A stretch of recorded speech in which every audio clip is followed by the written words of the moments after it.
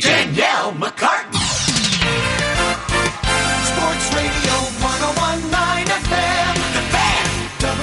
WFAN. Good morning, New York sports fans and Yankee fans. On this early Friday morning here in New York City, it's Friday. I'm Danielle McCartan. McCartan After Midnight, talking all things New York sports with you and up until the Boomer and Geo show here on this August 27, 2021. I've got Kevin Wall. He's working hard tonight. That's what I meant to say. He's working hard tonight, running between two studios. He's on the ones and twos, manning the phones, and steering the ship tonight. And we are coming to you live from the Carton and Roberts studio here in Lower Manhattan. You guys know the number, 877-337-6666. And let's load them up with your best content only, everybody. It's an exciting night for baseball. For Yankees fans, that is, here in New York. But, before we get to that, and this is a complete stick-to-sports show, I'm diligent in keeping it that way, and that's the way it's going to remain. But with that said, just everybody, please keep in your prayers the families and friends of the 13 U.S. military service heroes killed in the chaos Thursday in Afghanistan. And it comes just 5 days before they were expected to return home. So just let us all pray that the rest of our brave men and women make it home safely. Thank you for those couple of seconds to address that. And the fact is, we're all Americans. So just some things to keep in mind as we quibble over our New York sports teams here and up and through 6 a.m. this morning. Now, as we transition as best we can to our New York sports, I ask a question of all of you guys listening right now. Will the New York Yankees ever lose a game again? All I do is win, no matter what. Got money on my mind, I can never get enough. And every time I step up in the building, everybody hands go up. And they stay down. The Yankees, I know I played this for the other night, but they have extended their winning streak to 12 consecutive games, and all they do is win. The last time that the Yankees had won 12 in a row is in the year 1961. 1961! Forget about me. My parents were just born. Again, the team record is 19 straight. I know fans have that number in their sights, but really, will this team ever lose again? 538, one of my favorite websites, had the Yankees at only 52% chance to win this game Thursday night and just about half an hour ago. A 52% chance to win against an opponent in the Oakland Athletics that entered on a 4-game losing streak, having lost 8 of their last 10 games. Boy, that website was wrong. Some of my observations from Thursday night's game as I sat here in the studio watching, I have 4. First, Jameson Taillon was great until he wasn't. He needed only 17 pitches to get through the first and second innings combined. And then to get through the third and fourth, he needed, there's that number again, 61. On the radio broadcast, Susan Waldman called it before it happened. As I was backing out of my driveway, she said, he's losing it. He doesn't look as sharp as he did. That inning, the bottom of the fourth, the Athletics batted around, scoring 3 runs. And Taillon didn't last much longer.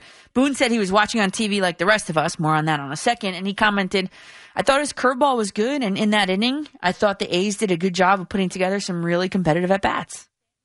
After the game, Taillon said, I think the theme of the night is that I have to do better with 2 strikes. So that's something to watch. Especially I'm going to be watching that the next time he takes the mound. But important, he said he doesn't think he needs to reinvent himself in a bullpen session. And he said, I think it's just kind of one of those nights. Well, the Yankees packed the ammo. Giancarlo Stanton, Brett Gardner, and Joey Gallo went yard off Caparellian, all by the second inning, by the way. And that 6-0 score held up just as well as an ice cube on a 100-degree day. The A's brought their own firepower in the form of solo home runs from all 3 of their own, Matt Chapman, Sean Murphy, and Josh Harrison. This game, which looked like it was going to be over early, became even, tied 6-6 headed into the 9th. And the Yankees have now played 71 games, decided by 1 or 2 runs. They're tied with the Mets for most in baseball, according to the YES Network broadcast. As crazy as that sounds. In those situations, though, the Yankees have a league best record now, 47-23. This also speaks to the newfound resiliency of this team. Aaron Boone lost his mind after a pitch to Gallo was called for strike 3. On the replay, let's go to the videotape. It wasn't strike 3. And then Giancarlo Stanton promptly unloads a monster 436-foot home run to dead center with an emphatic bat flip. There was a point, though, when it looked as though the Yankees were going to revert back to the Yankees of old. There was a potential turning point in the game. Gio Urshela came to the plate in the 7th inning with the bases loaded, ready to play the role of hero. And he grounded out to third base. It was only the 4th pitch of his at-bat. And in my notes, I indicated Romo was pumped, so is the crowd. The A's might come out with a big inning with the momentum right now. And then Jonathan Loáisiga did a hypothetical finger wag at the Oakland batters and absolutely shut them down in the 7th and 8th innings. Not today. The third observation I had, in that 9th inning, the Yankees weaponized the stolen base. That was the single offensive metric that is vastly different from the first half of the season to the second half of the season for this team. It's the stolen base. You had Tyler Wade pinch running for Anthony Rizzo that inning, and after many throws over to first base and many boos, Tyler Wade picked a good pitch to run on. Sean Murphy overthrew second base, and Tyler Wade found himself standing on third. Aaron Boone said after the game, Wader coming in for that moment, of being ready for that moment. Well, this is me now. I'm saying this. The role players have bought in. And a team that needs those kind of guys to buy in order to make a real run. And there are no issues with any of the role players on the Yankees, it seems. With Wader on third, instead of trying to launch a ball to the moon, Aaron Judge stayed within himself and sawed off a 92-mile-an-hour cutter to shallow right field. That ultimately was the difference in the game. And to me, that shows and is a microcosm of a maturation of the Yankees hitters' approach at the plate. And then the fourth observation I made. Aroldis Chapman in the bottom of the 9th inning. The newest season of American Horror Story. Stuff nightmares are made of recently. I wrote in my notes, oh boy, buckle up. Aaron Boone said after the game, there's never any panic in these guys. I'm not sure I totally believe him.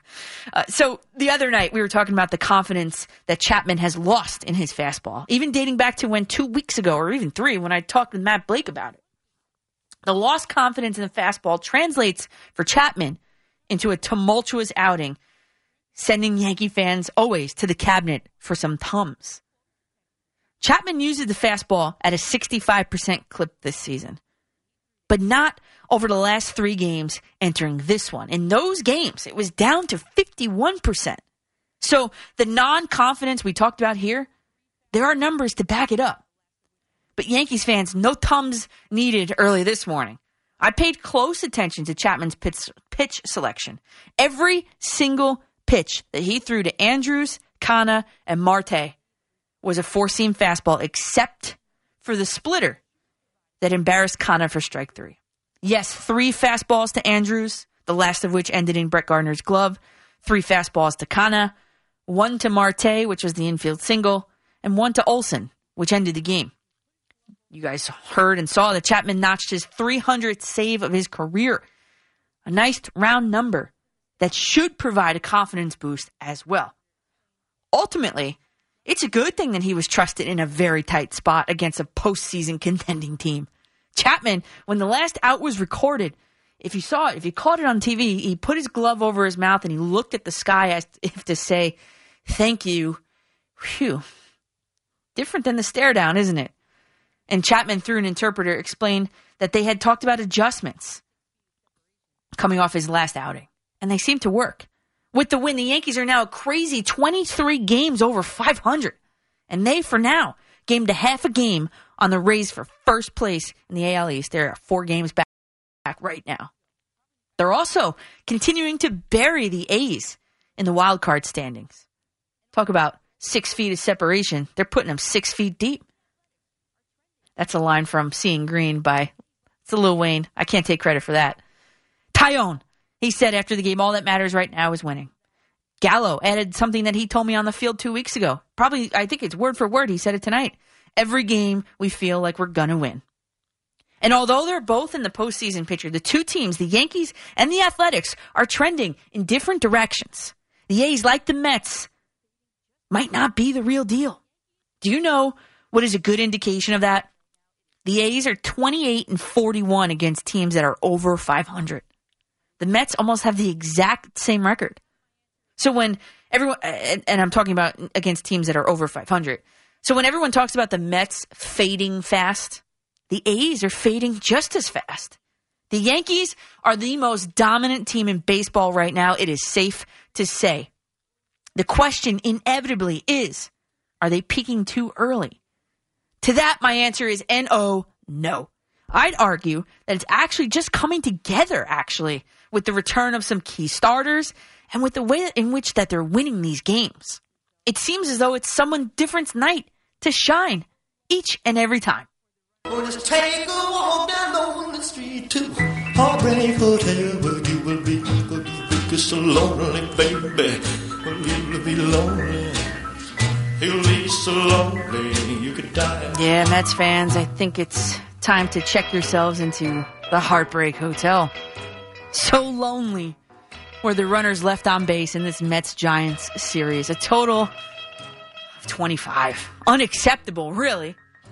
538 gave the Mets a 50% chance to win on Thursday night's game. And really, they could have. Except for the fact that Aaron Loop channeled Houdini to get out of the bases loaded, no-out jam in the top of the ninth, having given up only one run, the go-ahead run. Jeff McNeil in the bottom of the same inning choked with the bases loaded. We talk about how physical mistakes unfortunately happen, and they are part of the game. Well, again, the Mets had some serious mental lapses. You can't have mental lapses and still expect to win the game. Wednesday night, Javi Baez was trucking around the bases, everybody, only to find out when he was thrown out that there weren't 2 outs. Huh? The runner Thursday night almost beat Pete Alonso to the bag after he and Carrasco couldn't figure out who was going to cover the base. Alonso should have definitely taken himself, but didn't. The runner was still out, but that was a close call. The game, I think, the Met game that is, played true to form and followed the so-called script. And I'll tell you what I mean. 1, Carlos Carrasco's first inning ERA is over 14. The only 2 runs he allowed came in the first inning on that Chris Bryant home run. Bryant again reminded everyone, yet again, how he was supposed to be playing his home games at Citi Field instead of Oracle Park. In fact, he has hit 6 home runs since becoming a Giant. 4 of them have come against the New York Mets. The Giants, the second thing, the Giants are now 59-13 when scoring first. With that home run, yep, check. They did it. And the third thing, the Mets left 9 runners on base, 4 of which when they were 2 outs. And they were 1 for 5 with runners in scoring position. Hold on, let me check the Mets script. Yep, check. The Mets are now a season worst 5 games under 500. But there was one good thing, I guess. Brandon Nimmo, who many of you know, everybody that was calling up here wanted to ship him out in this offseason. Well, he continues to cement his staying power in the Mets outfield, extending his hitting streak to 8 games, finishing the night 3 for 5. Listen, everyone knew that. And we talked about how the Mets just concluded the tough part of any MLB team's schedule at the moment. I mean, think about it. They finished that stretch off of 13 games against the Dodgers and the Giants 2-11. Everyone understands what they were up against. The teams with the 2 highest winning percentages in all baseball. But only 2 wins against them, especially in the situations that the Mets had them in at times, it's completely unacceptable. But it's not like I said, they didn't have their chances. Wednesday night, they had the bases loaded in the bottom of the 9th. They couldn't get it done. Thursday night, they had the bases loaded in the bottom of the 8th. And they couldn't get it done. For a team that sat atop the NL East for 86 consecutive games, have they been tricking everyone all along? The Mets had a bad April, but a great May. Averaged together, that win percentage was .552. The Mets were exactly a 500 team in June, and the Mets were a .519 team in July. The most games that team ever was over 500 was 10. And somehow, miraculously, through all of that, they remain in first place because they play in a weak division. Ultimately, that was exposed. Against teams that have a current record of 500 or greater, yeah, we said it before, the Mets, they're only 33-40. I may be wrong, but once you get to the postseason, those teams tend to be pretty good and much better than those 500 teams that they can't seem to beat consistently. The Mets can't seem to beat any good teams. So yeah, with all that said, I think the Mets fans were duped this season into believing that their team was something that they clearly are not. Now, can the Mets turn it around and become a postseason team? Well, they absolutely have to beat the Nationals and the Marlins in these next 14 games. And I'm not talking beat, I'm talking sweep. Do they have it in them? Well, they're expected to, based on the current standings. Remember, you're supposed to win games against the teams that you're supposed to beat. And the Mets are above both of those teams in the standings. The problem is, the Mets only have a .545 winning percentage against the fourth-place Washington Nationals and .333 winning percentage against the fifth-place Miami Marlins.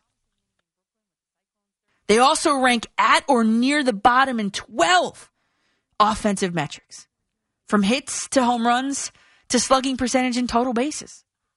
For a team with the lowest win percentage in the NL East for the month of August, they're hoping that September brings them some better luck.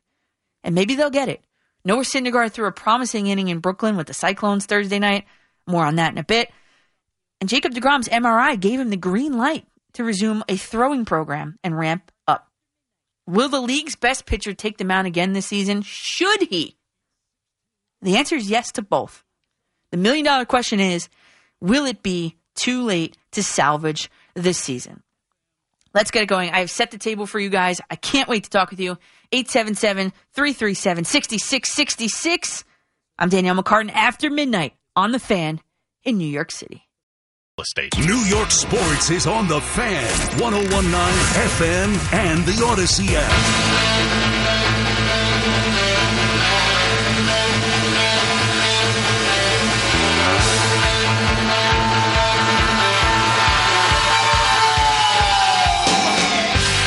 Welcome back to McCartan in the Morning here on The Fan.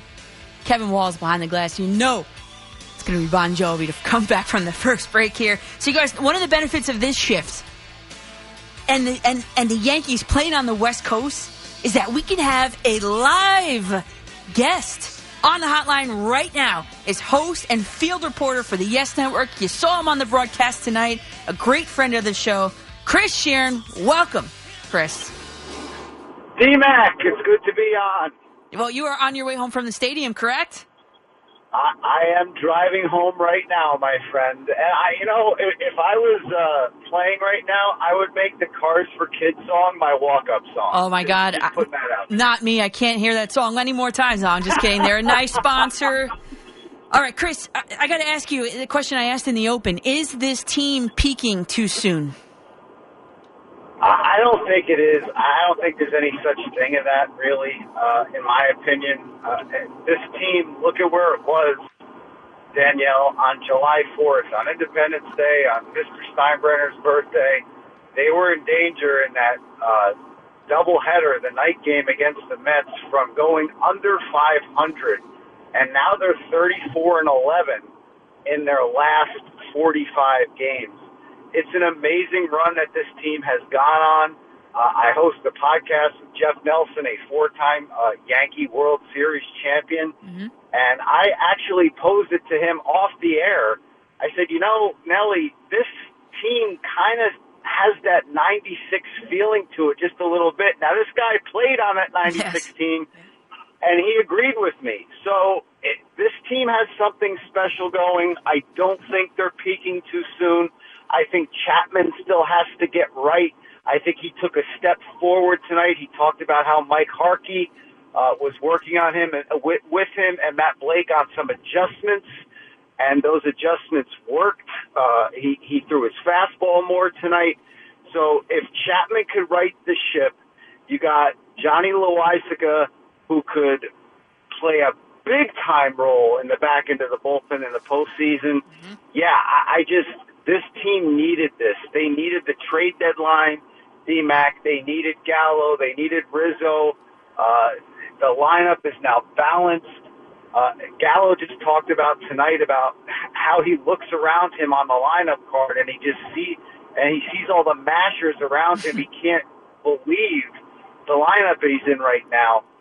This team needed this run, obviously. And think about this for a second, D-Mac. Even with this run, this ridiculous run where they're 34-11 in their last 45, the Rays still have a 4-game lead on the Yankees, which means they're still playing ridiculous baseball as well. Yeah. Did Nelson elaborate why he feels like they're like the 96 team? He said after the trade deadline, when Gallo and Rizzo came, it felt like to him, now look, none of us have been in the clubhouse for the past 2 years. Right. We know this. Mm-hmm.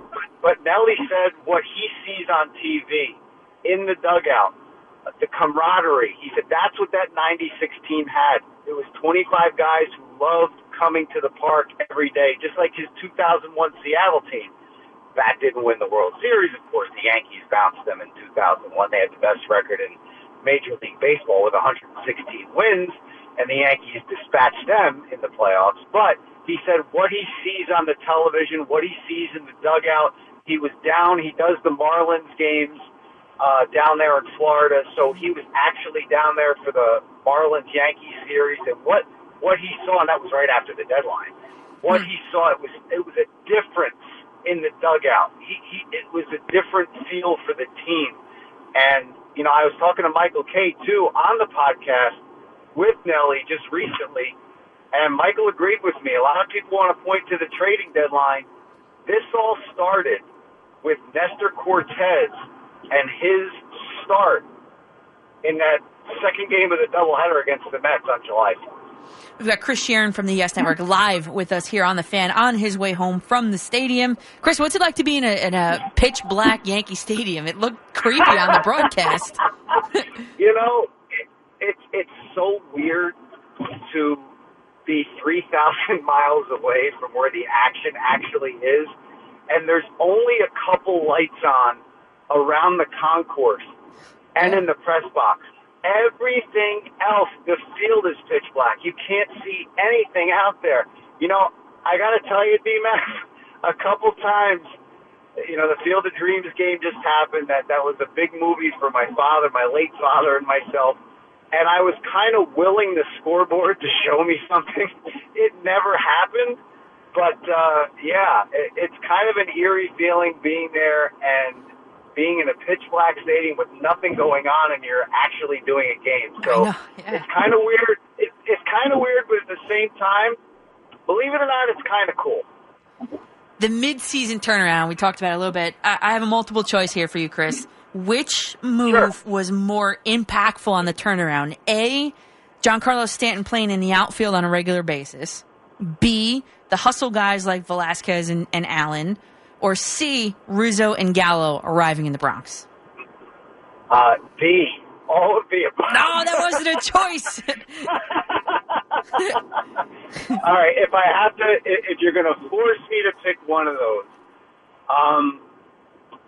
I'm going to say Stanton in the outfield. Yes, me too. Because that actually helps the lineup. Yep. You get Boyd in with Rizzo, with Gallo, so the lineup is balanced, and you have basically Mount Crushmore in the middle of the lineup with Boyd, Stanton, Judge, Gallo. You could throw in Rizzo to that mix as well.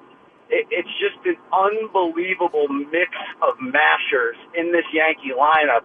And you saw what they did to James Kaprielian tonight, and you've seen what they've done to starting pitchers and pitchers in general over this 12-game winning streak. This is another parallel to that 96 team. They wore pitchers out, and so is this team. But it wasn't the case until the trade was made and that lineup got balanced, and you got guys like Gallo. Like his two first at-bats tonight, D-Mac, he saw 15 pitches. 15. And he should have walked in his first at-bat, let's be honest. Right. And Aaron Boone got run for that, and we asked Gallo and Judge that question, and they both were very, very appreciative of their manager sticking up for him. And Gallo even pointed out that, he said Boone he doesn't have a good angle. He's trusting me that wasn't a strike, and he went out there and he got run. So these guys have a lot of respect for Aaron Boone. I know he and Brian Cashman were on the hot seat when this team was at 500, 82 games into the season. And, Cashman made some baller moves at the deadline. I mean, think about this for a second, D-Mac. He got Rizzo and Gallo, and he's not paying for them. I know. The Rangers are paying for Gallo. Yep. The Cubbies are paying for Rizzo. Yep. And they're helping this team big time. So you're allowed to give Boone and Cashman the business when things weren't going right, but now you have to come correct, and you have to pat them on the back for the job that they've done to get this team back to where we all thought they'd be from spring training on. Chris, Mount Crushmore. You came up with that yourself? That's awesome. I love that. I thought about it tonight during the game, and we need a shot of those four guys maybe on the mountain. If somebody could do that for us, that would be phenomenal. Do you know? Well, RotoWare has all these T-shirts. Maybe they could make that. Oh, Chris, that's awesome. Do you know that actually Rizzo, Gallo, Judge, and I think Stanton, I think they all take batting practice together in the same group, actually. So maybe I can get that done next time I'm there. Oh. How about that? Oh, I love it. You need to get that shot and then get it to me so I could put it out there on the tweeter machine and tag RotoWare. Let's make this a D-Mac Sheeran thing. We can make this happen. I like it. I love it. So, listen, we've got Urshela's back, right? Torres will be back soon. It's a good problem to have, but, who are the odd men out, and how does this roster expansion kind of work? Wow, that's a great question. Velasquez, we all know what he brings to the table. Yep. He brought tears to Michael K's eyes Saturday when he hit his home run. He's a Bronx kid. After he hit his double earlier tonight, I tweeted that his magic carpet ride continues. Tyler Wade has been everything for this team over the past 3 weeks. Tonight, he stole second. He took third on the overthrow by the ace catcher, and I don't know who the odd man out is. We just talked about this on the podcast today, and the best defensive alignment, and at me all you want, but it's Velasquez. It's short. Glaber's not going to lose this job. He's not. Let's be honest. But defensively, the way Velasquez is playing out there, and even the way he's hitting, he's a switch hitter. And to me and Nelly, we discuss this all the time. You don't need a home run hitter at every position. Mm-hmm. As you said, it's a good problem to have. I don't know who the odd man out is, but fans are going to have an issue when that odd man is out. The future of this team. Do you think Anthony Rizzo is going to be back in pinstripes after this season? That's a toss-up. It's 50-50. If I had to put money on it, I would say no.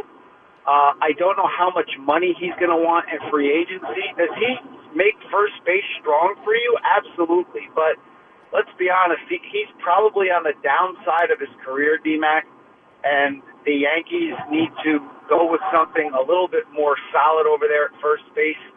Power-wise, you need power out of the corner infield spots, first and third base. And right now you're getting that, but who knows how long of a deal he'd want. Now, look, if he likes his time in New York and he wants to give a team-friendly deal to the Yankees, sure, because defensive run save-wise, when you have a first baseman who looks at his infielders and says, just get it near me, I'll make the play. I love that. That's what you want out of your first baseman. That's what infielders need to hear. Now, look, they need to come correct, too, and they need to make good throws. But when you have that much confidence in your first baseman, it does so much for the rest of the infield. And, look, let's be honest, D-Man. At first base, you've had Mattingly, Teixeira, and now Rizzo. I mean, you could throw Tino in there, too. He was a great first baseman. I can't forget Tino. But those four. I mean, Giambi was kind of dicey over there. He hit the snot out of the ball. But defensively, he wasn't really the guy you wanted over there at first base. With Rizzo, you do have that phenomenal defensive first baseman. I know this is a long run-on sentence about whether or not I think he's coming back, but I do think it's 50-50. It all depends on what he wants. We're talking to Chris Sheeran from the Yes Network, live in the car, from the car phone, Chris. As the Yankees make a late run into this postseason, potentially to the World Series, I think I already know the answer to this, but do you agree with me in saying that the back end of the bullpen, especially the closer, is the weakness of this team?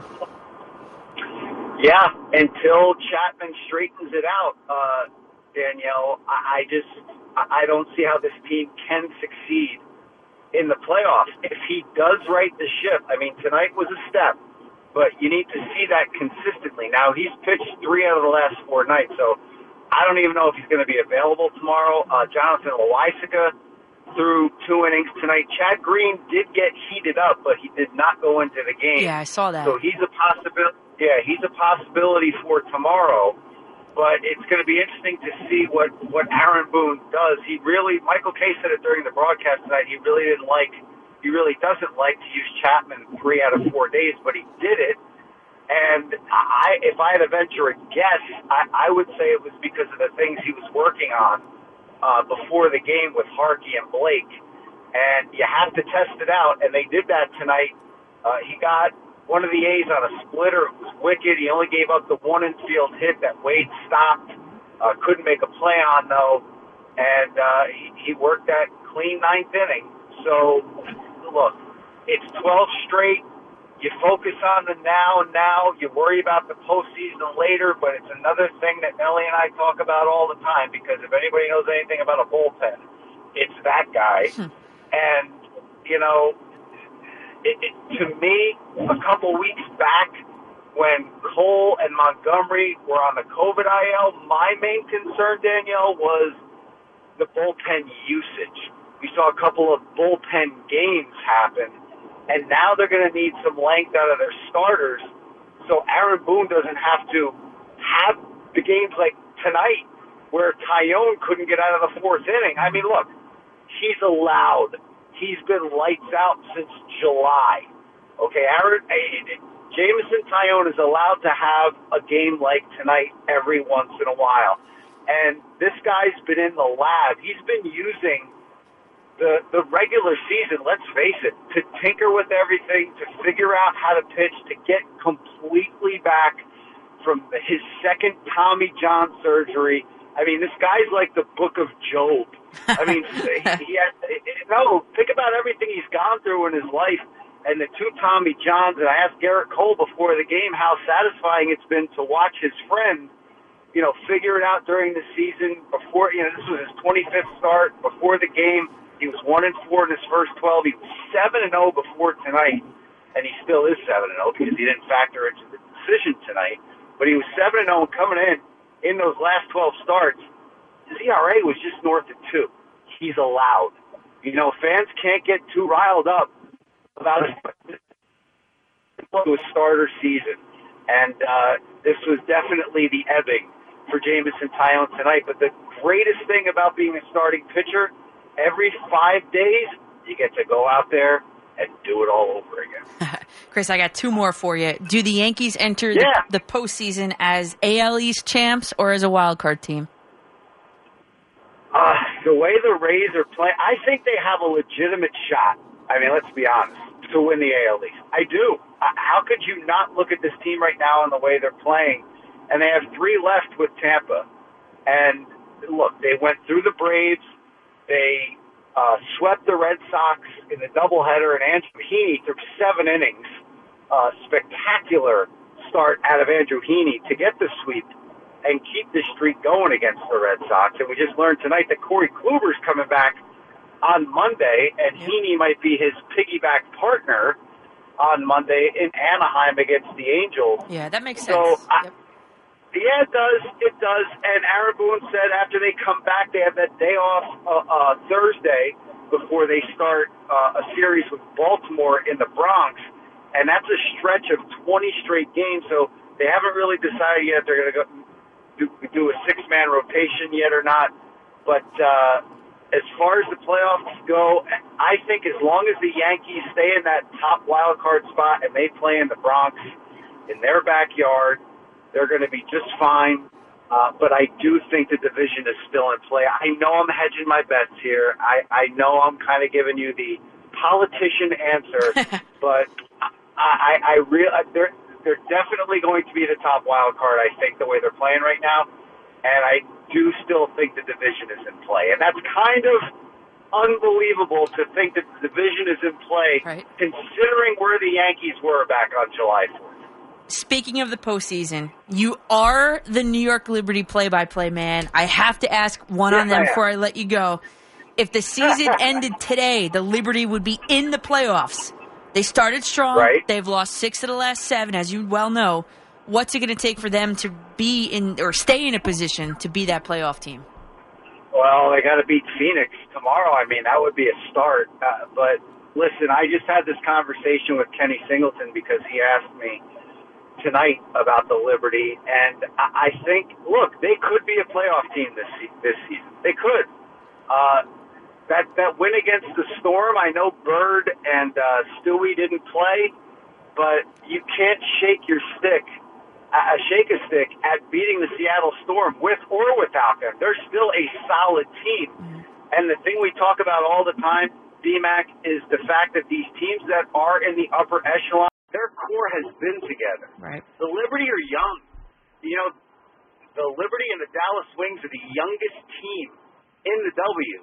So, fans, if you're listening to this and you follow the Liberty, just pump your brakes a little bit. If they do get into the playoffs as the 6, 7, or 8 seed, and they get that first-round game, that is gravy, considering they won 2 games last year. Right. Here's what you have to think about, D-Mac. They have a great GM. They have a great head coach in Walt Hopkins. He has great assistants in Dustin Gray and Shelley Patterson and Jackie Jamelis. I mean, this team is set up, and they have championship-caliber players on it. And Sammy Wickham, I know she's injured with the sprained ankle. Thank goodness it's just a sprained ankle. And Natasha Howard, they're a couple pieces away. They're a playoff team, I believe. They're a couple pieces away from being a championship team. Chris Sheeran, you are the man. Thanks so much for calling us on the way home. Thanks for staying up late with us tonight, Chris. Well, D-Mac, I'm so proud of you. Just keep killing it. You're doing a great job, and hope we can talk again soon. I appreciate you having me on. Yeah, of course. You got it. And a little surprise for you, Chris, and everybody. I've only got, for now anyway, 2 overnight shifts left. It's going to be Saturdays, so maybe we can make this more of a regular thing. Absolutely. That sounds great. Awesome, Chris. Thanks so much. You got it, T-Mac. Your official station to talk Knicks, The Fan on 101.9 FM and the Odyssey app.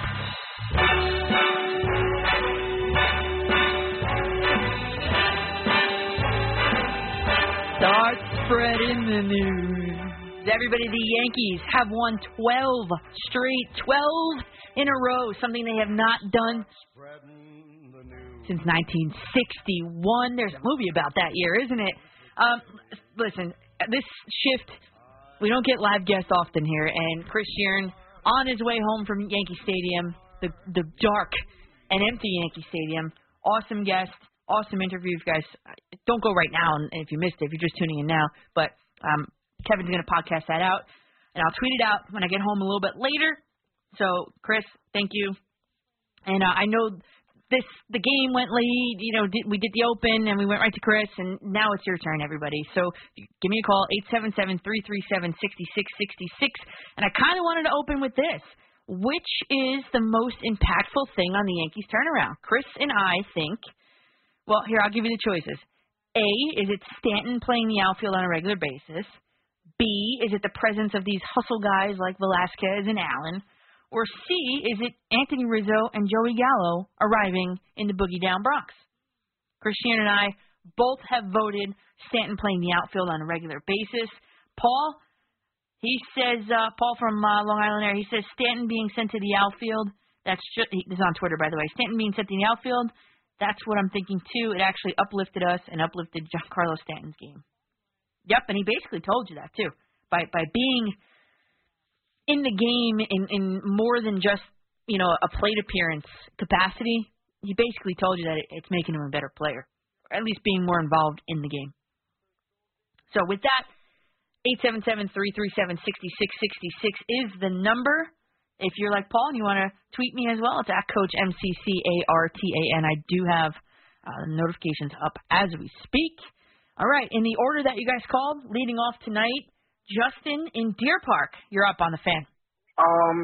First of all, Danielle, I would say, with the question you asked, I got to say it's a little bit of everything. I know, but you can't do that. You have to pick one. I can't do. Well, when I spoke to you a couple weeks ago, when I said to you something has changed, I got to say the thing that's changed is what I would say, the acquisition of Gallo and Rizzo. There's something with them, like I told you weeks ago. Yeah.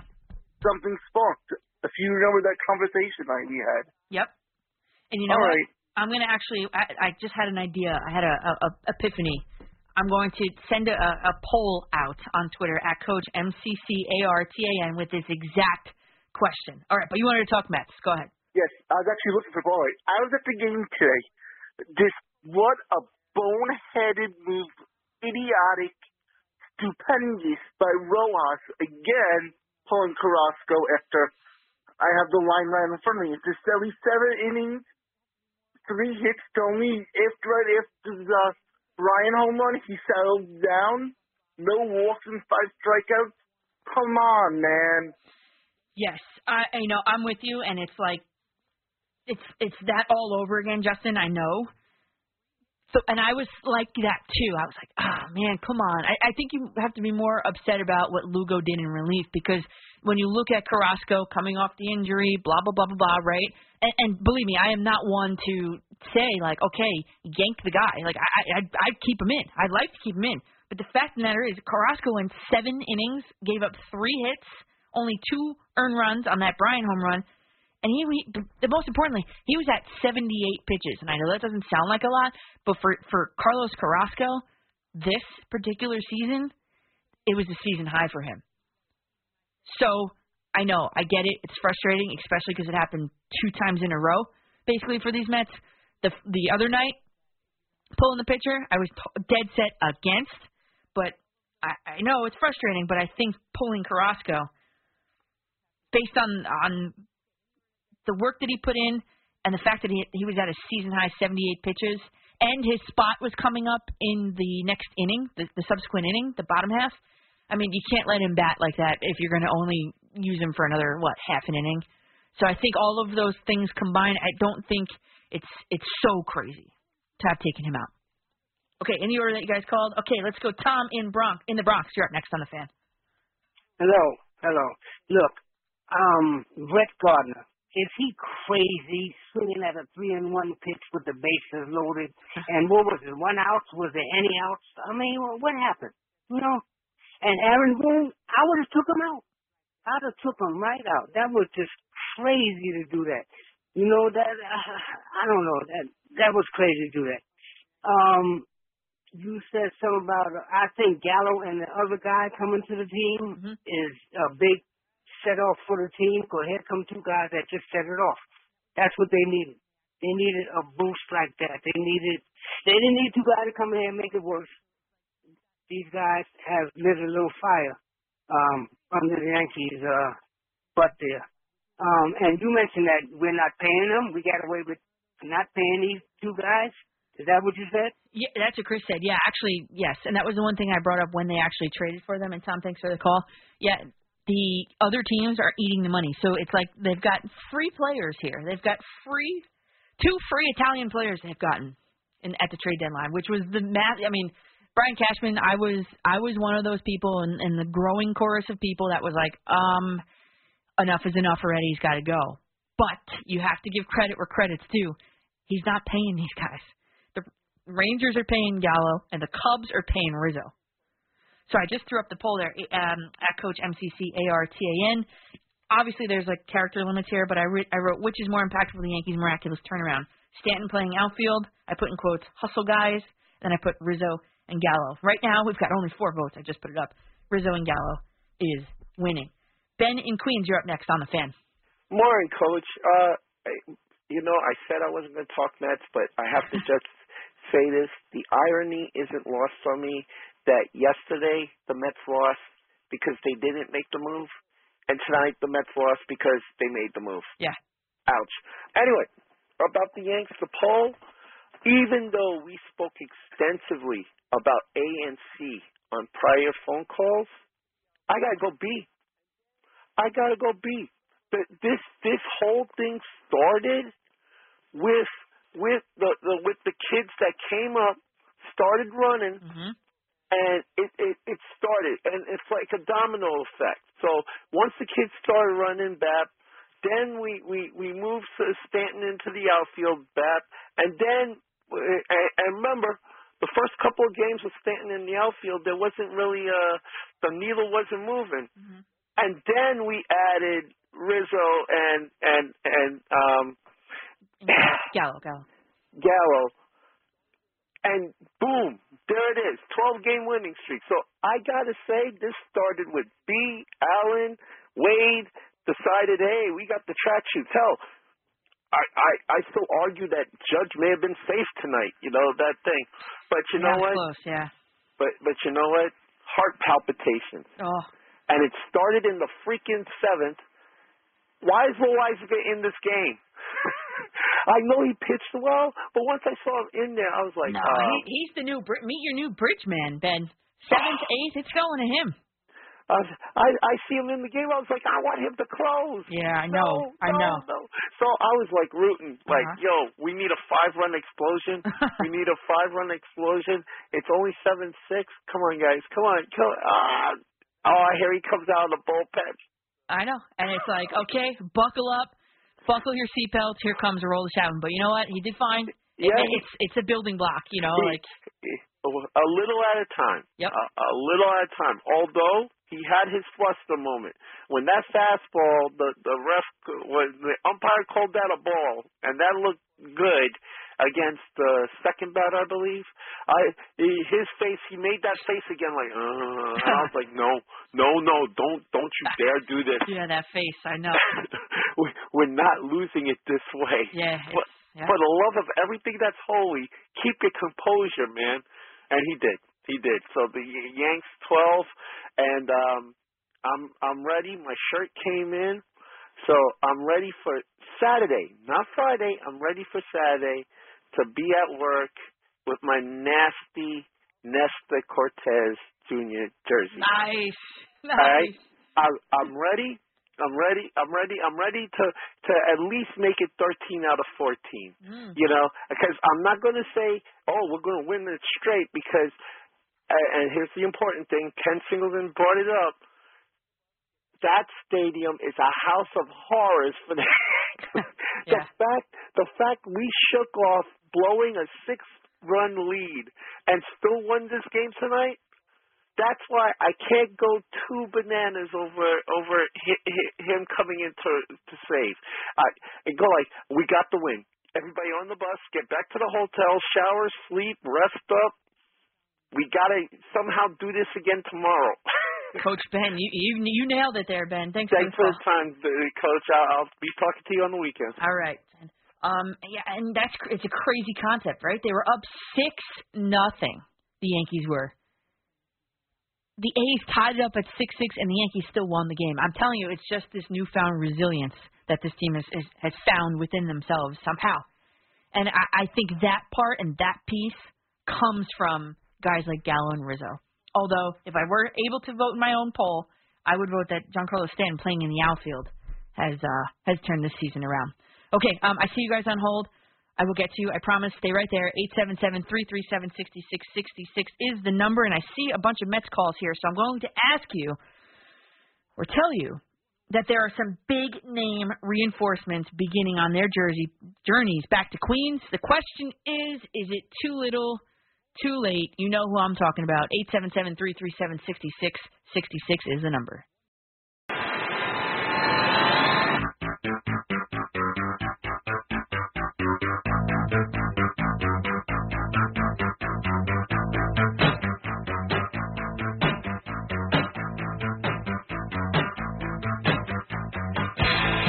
Welcome back, everybody, to McCartan in the morning here on the Fan. I see some Mets calls on the board, so we will go with the Mets. I go where you guys want to go. 877-337-6666 is the number, and Kevin he loves this. He just cued me on when to start talking. I like it. I love six, man. I can't help it. I was definitely born in the wrong decade. I was born in 96. I love 80s music. I love 70s music. You know, I hook you up with Bon Jovi. I hook you up with Guns. You know, I got to throw in some six here in the middle of the night. All right. Well, you guys, Noah Syndergaard, remember him? He completed a rehab assignment with the Brooklyn Cyclones on Thursday night. He gave up a home run on the first pitch he threw on a 95-mile-an-hour fastball. But otherwise, he was only expected to go one inning, which he did. 1 innings pitched, 1 strikeout. The home run was the only hit. So besides that, really promising. 16 pitches. 12 of them were for strikes. And here's the thing. Noah Syndergaard. What do you think of Syndergaard as a dominant shutdown closer? I think you should give it a try. I mean, the money is still lucrative for his next deal if it works out, which is why pitchers don't like to be, middle relievers, that is, because the money's not there. But there's money in the closers market, so I would be very interested to see Noah Syndergaard as a closer at the major league level before this season ends. And then Jacob deGrom got good news on his MRI on Wednesday. I'm sure you've heard. So he's going to be ramping up, extending the flat ground distance, throwing off a mound to live hitters, and the potential rehab starts. So should he pitch when he's eligible to pitch? Yes. I think whether or not the Mets are in the postseason picture or not, he should be pitching. I guess just to keep him in rhythm, right? You don't want him you want him to go from July to April without pitching in a real game. No, right? You saw the rust that Syndergaard had to shake off, and then I just think if there is something longer term lingering in his arm injury, you want to find it now rather than or September, whatever, or rather than in February or March or April. So, and another question, one more before I take your calls. Is the second wild card suddenly attainable for the Mets? Hear me out. Thursday, look at the teams ahead of them. The Reds lost their best reliever, TJ Antone, going for his second Tommy John surgery. And then look at the Phillies. Rhys Hoskins, season-ending surgery. So 2 of the 4 teams ahead of the Mets were dealt major blows on Thursday. That is why getting these 2 dominant guys back is important ASAP. And maybe Mets can just start winning some games. I mean, it's there for the taking if they want to go out and take it. Okay, 877-337-6666 in the order that you guys called. John in Staten Island, you're up next on the Fan. Hey, good morning. What's up, John? Glad to see you get more time. Thank you. But, they're killing me. The Mets, that is. Oh, my God. I went Tuesday, and, it was 8-0. I mean, and here he wouldn't pull the pitcher, and now the last 2 days he's quick to pull the pitcher. Yeah. But, I know, that's it. That's the game, right? They just don't do the little things. I mean, Crawford the other day makes a great play, and then he comes up big when it matters. And we just never seem to get a big hit. And, we don't know how to win. At the end of the day, we don't know how to win. I mean, the last 2 days, great pitching. They can't, guy pitch. They can't get wins. They're poor pitching staff. Why would anybody want to pitch here when they have to do better at home? Yeah, I mean, listen, and you got Javier Baez not knowing how many outs there are, and he's trucking it to third base, and oops, by the way, you know what I mean? Like, it was caught. The ball was caught in the outfield. And he must have been in the first inning because I must have missed it. Yeah, but, I probably wrote down. I believe it was early on in the game. Yeah, because I did see he did hustle into a double, which was great. That was. Nemo can't hold the base every time. He don't steal. I mean, I know he gets on base, but you know, he can't hold the base. I never seen that in my life. Even as a kid, I never remember guys like overrunning the base or not holding the base. Yeah. Well, you know, I was watching the Mets broadcast tonight, and this is something I will ask him. He learned how to slide head first this season. That's what they said. So maybe that's got to be part of it. I mean, I love him. I mean, but he don't have much power. He don't steal bases. What? Brandon Nimmo has the last I checked, the third highest on base percentage in the entire MLB. He is the one player that nobody is allowed to crap on. I mean, you've got Francisco Lindor striking out left and right. Javier Baez, did you see that they made a meme out of him the other night on the strikeout that he had? I mean, he was already done swinging, and the ball wasn't even at the plate yet. The guy can't remember how many outs there are. Pete Alonso's playing patty cake with Carlos Carrasco tonight. Who's going to take the ball at first base? You take it yourself, man. You got Javier Baez with a platinum sombrero. I didn't even know that existed, and you guys know I know baseball. So I'm telling you, the last person that you can get on is Brandon Nimmo. He has been one of the only bright spots on this team. You can't get on him. That's just ridiculous. And you got the manager against a left-handed pitcher 2 nights ago. He's sticking Jeff McNeil out there instead of Dom Smith in left field. I mean, that's mind-blowing because Dom Smith has all of the offensive metrics are better for Dom Smith against left-handed pitching. Let's put that out there. And his batting average is like 100 points higher. Why on earth would you be putting Jeff McNeil in left field? You're putting your team at a disadvantage before the game even starts. So if you want to get on Brandon Nimmo, call another show because that's not it here. Eric in Ronkonkoma, you're up next on the Fan. Hey, Danielle. Good morning. How you doing? Good. How are you? Good. Before I get to my Mets thing, the other day after I was off, you had that question about crazy stuff that happened during either baseball or softball games. So when I was playing Little League, I played basically every position except for like pitcher and first. So one day I'm in right field, and the game came to a stop around the third inning or whatever it was, and all of a sudden I'm getting waved in from the coaching staff, and I'm like, what's going on? As it turned out, my mother, who was sitting behind the backstop, and it wasn't anything other than the backstop, caught a foul ball in the jaw off of the team that we were playing. Thankfully, she was okay. But what are the odds? I mean, where she was sitting, the angle just caught her enough to whack her in the face. But I didn't even know it happened because I'm out in the outfield. Was she all right? Did she break her jaw? What happened? Yeah, no, she didn't break her jaw. Nothing. I mean, it was amazing, but. Yeah, that was an interesting day for me. That's for sure. Did you give her your helmet to wear from that point on? No, actually, no, I didn't. But I'll tell you, from that point on, though, she made sure she was squarely behind the backstop. So that's yeah. So anyway, look, I mean, I don't know when you mentioned Syndergaard and DeGrom. First off, as far as DeGrom's concerned, I mean, he's had other MRIs and they've all come back okay for the most part. I mean, they mentioned but I mean, there hasn't been anything glaring in there. I don't know what kind of MRIs they're giving them because there really never seems to be anything serious popping up on there, and yet he keeps coming in for a couple of games and then he ends up being out again.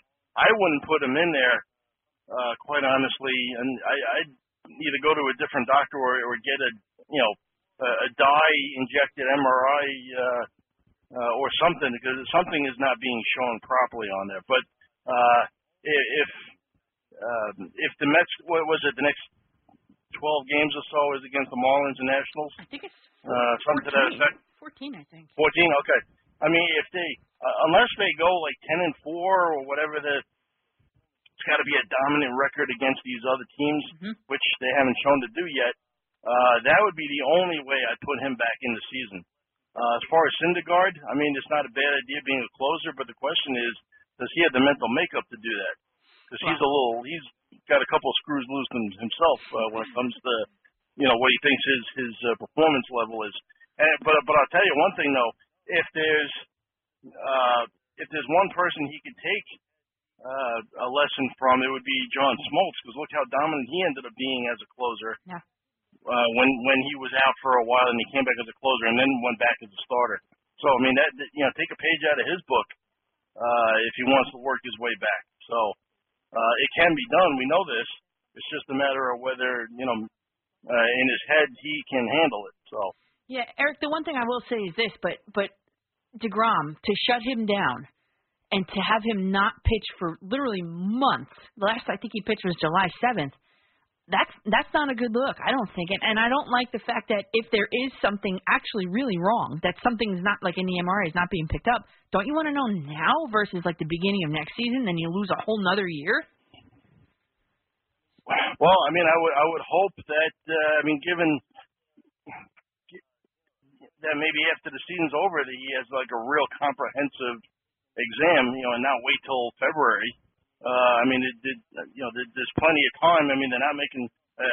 Despite the second wild card, they're not making the playoffs. I mean, they left another small village on the bases again today. I know. I mean, it's just, I know you were talking about the, as far as the pitching, taking Carrasco out, but I mean, in all honesty, I mean, they left at least 10 men on base again. I think it was 9. So. Okay, but I mean, still, it's way too many people, and it happens way too often. They just don't have it, and honestly, with these amount of games coming, I could see them at best going 500 with this next group of games. Well, Eric, that's something we're going to have to wait and see. And you know what? The 9 left on base, it's not like they were like scattered, throughout the game, one here, one there, one an inning. The bases were loaded in the bottom of the 8th. Jeff McNeil couldn't come through. The bases were loaded in the bottom of the 9th the night before. Francisco Lindor, the $300 million man, couldn't come through. But then Pete Alonso, the eternal optimist, would tell you, well, we had a small army on the bases and we just need one hit and we would have won X amount of those games if we had gotten that one hit. So herein lies the problem, right?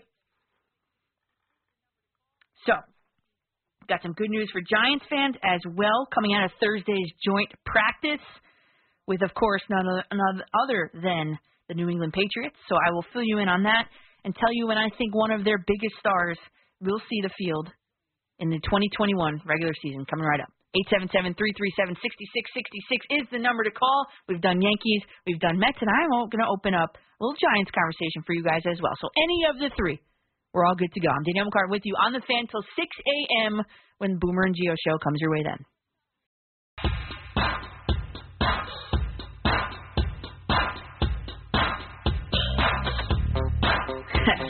Welcome back to McCartan in the morning here on the Fan at 3:41. We've got Yankees on. The Yankees have won 12 straight. Aroldis Chapman is still trending on Twitter for good reason, though, this time. New York Mets, they're on life support. Could have won a second straight game against the San Francisco Giants and could not get it done. And some good news out of Giants practice on Thursday, that is. And we've got a good look at Saquon Barkley for the first time. Everybody, journalists, fans, coaching staff, players, whole thing. So if you guys want to get aboard, Kevin's waiting for you guys, 877-337-6666.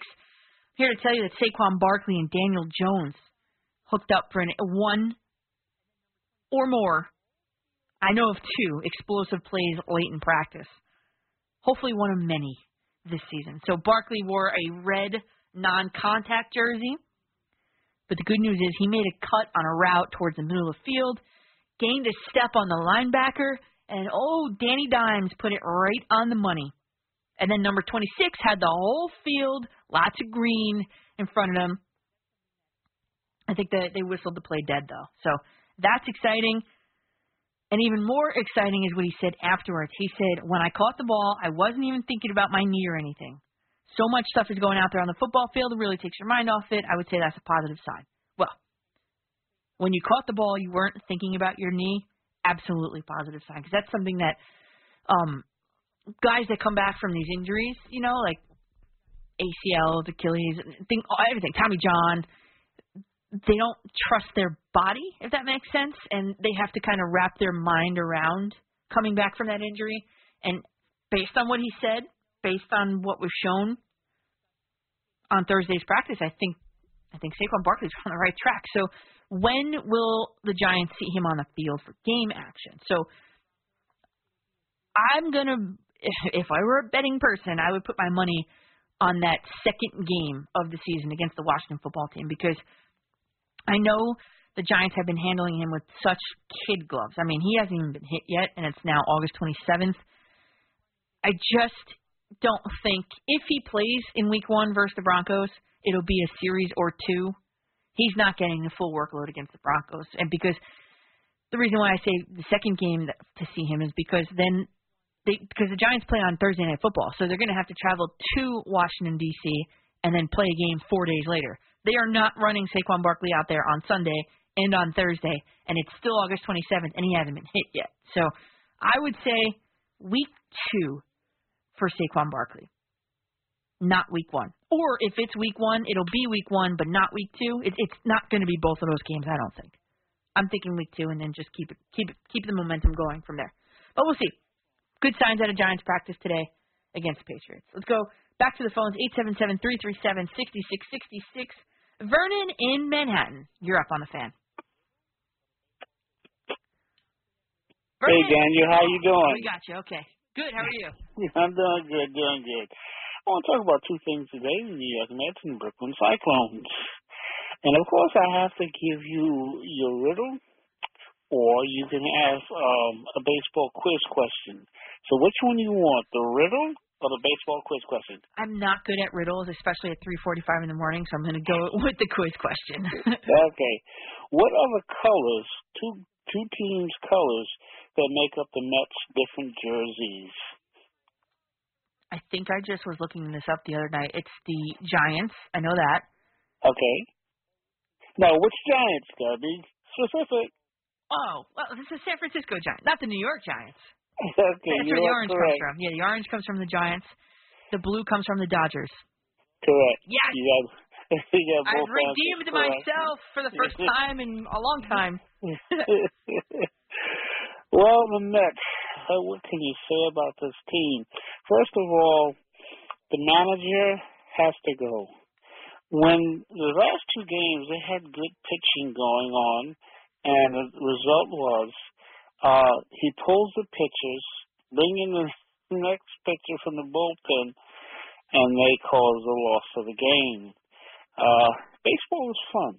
Why can't a pitcher who starts, who's doing well, go 9 innings of baseball? The one thing I will say is because for Carrasco in particular, I mean, he was at 78 pitches. He had, I think the closest was like 65 before that. He had never been to 70 pitches. So I'm just thinking that for him, anyway, I disagreed with the other night, but for him, I thought it was the right move because of the fact that he's coming off injury, obviously, hasn't pitched that much this season so far, and if the Mets are poised to make a run, they're going to need him. Yeah, that's true. I always thought about men built better back in the 60s where they can go 9 innings. Yeah, I know. Men who built today. I'm also a fan of that. You know that. So let's go to the second one, the Brooklyn Cyclones. First of all, for the Brooklyn Cyclones fans, I want to thank you for your phone calls, your emails. Today, the rep, Jeremy, did call me and the concerns. I am doing fine, Brooklyn Cyclone fans. So I'd let everyone know I love you, I miss you, I will be back. This is from Vernon, a.k.a. The Cooler. Have a nice day. Vernon, thanks for that. He's fine. Brooklyn Cyclones fans, don't worry. Vernon's fine. I finally got the quiz question right. It's been a few weeks, Kevin. I've been 0 for like the past 3. What were the last quizzes that you were given in the last couple of weeks? The one that it was how many people are on the field for a World Series game. Okay. And I did not take into consideration the ball boy / girl for each team. Yes, that counts. It does count. Yeah, so I was too short in my guess. And what was the other one? I'm trying to remember. I can't remember. I don't know. I can't remember the other one. Vernon's probably yelling at his radio. Probably football, baseball, just trying to help you out. No, there are no bells ringing. None. None. But it felt good to get away. Hey, you know what? Actually thinking about it, because, Brooklyn Dodgers, New York Giants, San Francisco Giants, obviously, but it does make sense. The Mets. Yeah. You know why that was so top of mind to me, actually? And Mets fans are probably like, oh, whatever. Listen, I'm 33 years old. I'm not. But I was just looking at, because you know how I don't know if you know, the Yankees they are aggressively pursuing a City Connect jersey. Yes. Okay. Those new uniforms. Okay. Yes. So we were talking about it the other night, and I was looking at the Mets uniforms and the history of them just on my own. And I did come across that the two colors in their logo are infused by the Giants and the Dodgers. And I had some ideas. Maybe you guys want to chime in. You could tweet me. You can call. And I'm going to get your opinion, too, because we haven't talked about this. Sure. Yankees, because the Yankees, it's pretty much going to happen. For their City Connect uniforms, I would like to see a little bit of an ode to the Bronx and, like, the Arthur Ave Bronx. I want to see some sort of Italian design incorporated in it. You know what's weird, though? When it comes to the Yankees, and, I actually think, looking back, I did see your tweet the other day when it came to the new uniforms. The Yankees never change anything. So even going back to, the Field of Dreams game a couple of weeks ago, it's just weird seeing the Yankees in a different uniform. Mm-hmm. Yeah, it may have been a little different during the Ruth and Gehrig years, but obviously we weren't there. Yeah. And it's just different. Like, I just feel like you don't mess around with the Yankees uniform. Well, that's the thing. That was kind of the general consensus of the show. It's like, you're not going to touch them. But the fact of the matter is, they're going to be touched. So let's... The worst was when they went to L.A. 2 years ago. Yankees, Dodgers, they were in L.A., and the Yankees are wearing those stupid freaking black jerseys. Oh, I hated them. Those were the worst. Who thought in Major League Baseball thought out of all teams between the Yankees and the Dodgers, let's wear black? Are you kidding me? I remember that. Can we save that at least for the the Royals in June? Does it have to be the Yankees and the Dodgers? Like, come on. I know. Yeah. So that's something I would like to see for the Giants City Connect, and then the Yankee City Connect, and then the Mets. I don't know. Maybe something throwback to Ebbets Field, I was saying, or the Polo Grounds, but I don't know how you would incorporate that. Well, when it comes to the Mets, I would think blue and white, just because they are usually blue and white. Maybe not. Obviously, when you think about like the old, uniforms, like minus the pinstripes. I'm talking about like the late '90s, 2000 days. The black uniforms? No, not the black uniforms. I love them. But no, I know you do. But like just a plain white. It was white and it was blue, with the names. Yeah. That's probably the most that you can get out of that. But you can't add really too much orange if you're looking for like an Ebbets Field type of vibe. Yeah, you're missing the point of the City Connect though, because it's like has to deal with like the city. So my idea was to incorporate the home run apple somehow in the design of the jersey, because that's unique to the Mets. Like no one else has a home run apple. I don't know. It's interesting. You got to do a lot of like brainstorming before it comes official. And obviously Major League Baseball is going to be doing that. But when it comes to the Yankees, don't touch them. You already touched them a couple years ago. And like I said, out of all teams against the Dodgers, don't do it. You did it with the Field of Dreams. It looked cute for 5 minutes. You wore it for 24 hours. And then you move on. Back to the original away uniforms and back to the pinstripes. The caps that they wore at the Field of Dreams game with the wider Yeah, NY. it was like a different NY. I tried buying one of those hats. They were sold out before the game even ended. Well, how much were they? Like $75 on eBay? No. On MLB.com? MLB.com, what were they, 40-something? I don't know what MLB's doing. Yeah, I don't know. I think 40. They're trying to get their buck, You Field of Dreams. Yeah, well, that's it. That's the thing. And that's the whole thing about this. So the NBA did it. With their jerseys. How horrible were those Knicks jerseys? The city that doesn't sleep or the city that never sleeps? Horrible. They were horrible. New York Knicks are not, they're not black. The logo is blue and orange and white. Black is like it's not primary, secondary, tertiary. I can't think of what 4 would be called. It's just weird, when Horrible. it comes to making different uniforms and all that. When you brainstorm and this would look good, this would look good. Yeah. You just don't want to mess with the New York teams, though. That's the thing. You can mess with, I don't know. You can mess with the Oakland A's, for example. I mean, they got 8 different uniforms. Yeah. Same with Tampa Bay. They wear powder blue every Sunday when they're at home in the Trop. You just don't mess with the New York teams. And finally, yes, we get the black jerseys. That's acceptable. But just don't mess around with anything else here. I will tell you one thing, though. 2, actually. One, I loved what the Nets did with the color on the sleeves. They kept the black pretty much, and they kept the colors on the sleeves on an ode to Taurus B.I.G. Those I liked. But I think we can agree. I don't know this about you, but I think we can agree on this. The Giants color rush uniforms. Keep away. I'm all in as a Giant fan. I'm all in. It's time for a change. They freaking stunk up the joint for the last 10 years. It's time for a new change. Give me the Giant helmets. Give me the color rushes UA uniforms. Yeah. Let's make a home one. Hell, even bring back the freaking red jerseys. If it means us to win, be successful and get into the playoffs and potentially win a Super Bowl, sign me up. Oh, these red sign ones me up. I will do it in a heartbeat. No, those red ones. No, I get it. The Giants were 1-4 when they were, but anything just to get this team going. And those color rush uniforms, they haven't won a game, as far as I'm concerned. Yeah. I think they may have won one, but no, I don't think. I think they're winless, actually. Oh no, so maybe not. So maybe not, but they look good. They look great. The helmets are awesome. They should keep them.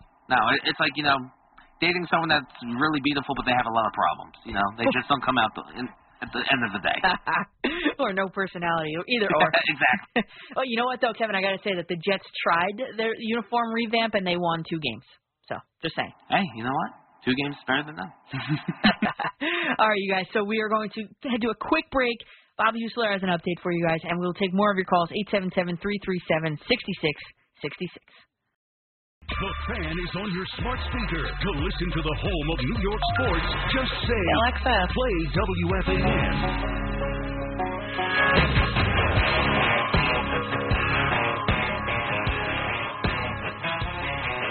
Welcome back to McCartan in the morning here on the Fan. Oh yeah, we're hitting you with some country. Luke Combs. This song is called "Beer Never Broke My Heart," and the New York Mets are breaking hearts all over our area, and it's a long, suffocating. They may be giving you just a little bit of hope if you're a Met fan, maybe potentially. They load the bases the other night. Lindor can't come through. They load the bases Thursday night. Nobody can come through, especially Jeff McNeil in the biggest spot. It's just very frustrating if you're a Mets fan, but if you're a Yankee fan, trying to explain what's going on. I do have a poll that has 5 minutes left up on my Twitter page, @CoachMCCARTAN. I ask you, which is more impactful of the Yankees' miraculous turnaround? A, Stanton playing the outfield. B, there's character limits, so I had to write hustle guys in the quotes. Or is it C, Rizzo and Gallo? So we've got literally 5 minutes left in that poll. Give it a vote. We'll talk about the results coming up. But for right now, Kevin and I are taking your calls. 877-337-6666. Robert in Brooklyn, you're up on the Fan. Hey, Danielle, how you doing tonight? Doing a great job. Oh, Danielle, by the way, let me ask you, you're a Yankee fan. See, that's the thing. So I don't know what fan you are. I know, but that's the key, because if you don't know, it means I'm doing a good job being unbiased. What about Jets or Giants? You give me a little. Same thing. Okay, whatever. Same thing. But here, but what I will say is, if the Yankees and the Mets played each other in the World Series, I would root for the Yankees, and if the Jets and Giants played each other in a Super Bowl, I'd root for the Jets. Okay, all right, that's fair. Okay, so now the question I got to ask you is tonight, Luis Rojas. Okay, This guy should have been. He should have been fired about a month ago. This guy, to me, he is the worst manager the Mets have ever had. I'll repeat it over again. He is absolutely brutal. He is horrible. And the second question, Lindor, he is robbing he is robbing the money. This man is. What is he getting, Danielle? About $35 million a year, Lindor. What's his contract? I can look it up. It depends on the year, but I know he signed it. He is. The year Lindor is his. No, what is he batting? 216. Okay. It's this year, are you sitting down? This year, it's $43.3 million. Wow, that's incredible. Incredible. He's just totally lost, that guy. I can't watch him no more. What happened to this guy? I was never really crazy about Lindor. I always thought he was an okay player. But what is he batting now, Danielle? 216, something like that? Yeah, not great. It's just like, oh my God, the Mets right now. I don't know. Do you think they should have been a move made? I mean, the salvage of season. What do you think about this, Luis Rojas? And Danielle, you're doing a tremendous job, and you have a great night. Thanks, Robert. Appreciate the passion there too. Let's go Lindor first. Batting .224, and there's more to batting than just batting average. We all understand that now. There's advanced metrics and things like that.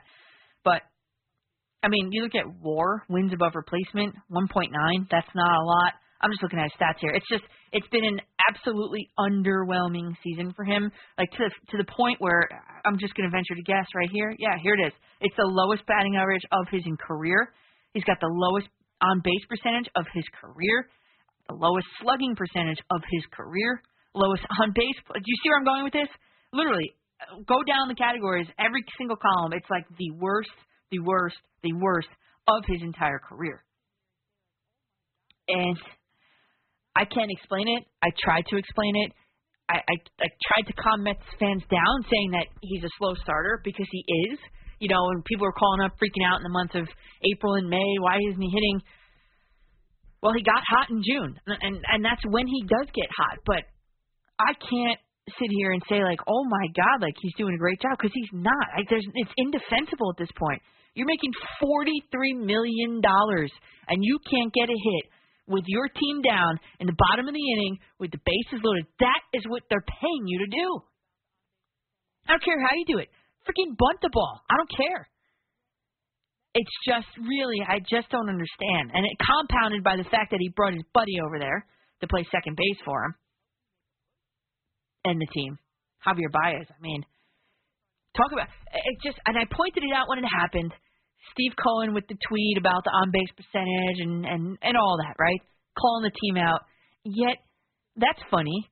You pick the guy who strikes out like at the highest rate of in the entire league to help you make a push? Come on. The right answer was right in front of you, and it was Chris Bryant. You missed on it. Listen, I'm not, how do I say this? I don't like to react to things. I like to be proactive on things. Going into the trade deadline, my top recommendation for the Mets was Chris Bryant. And he shows you every single time he plays the Mets. 6 home runs as a Giant, 4 of them are against the Mets. 4 of his 6 home runs as a San Francisco Giant have come against the New York Mets. Just to remind you that that's who you should have picked instead of Javier Baez, who can't even remember how many freaking outs there are while he's running around the bases. Brutal. It's just brutal. As far as the manager, what they liked about Luis Rojas was that he had a great relationship with the players. That's what they told you. You could believe it because he came up with them in a way. Minor leagues. I mean, he was familiar with all of the homegrown guys. Probably Nimmo, Alonso, McNeil, Conforto. He's familiar with all of them, and they are familiar with him. So at the time, it was an easy fit. But don't forget that he was not supposed to be the manager. Carlos Beltran got himself into some trouble, and Luis Rojas took the team over. It was like something like 20 days left before pitchers and catchers report. And I know he's had time to learn and grow, and he has. But you look at Jacob deGrom, who's in the prime of his career, and look at this roster. This team should be winning more games. Yes, they can't come through with the hits in the timely spots. Yes, they can't score any runs, 9 left on base on Thursday night. Who are you pegging on? Well, I don't know. The manager, I guess. The hitting coach for sure, Hugh Quattlebaum, who they hired after they fired Chili Davis. I don't know. This is a team that just lost its swagger. Pete Alonso told me that it's never lost. It has. It's clear. It's evident.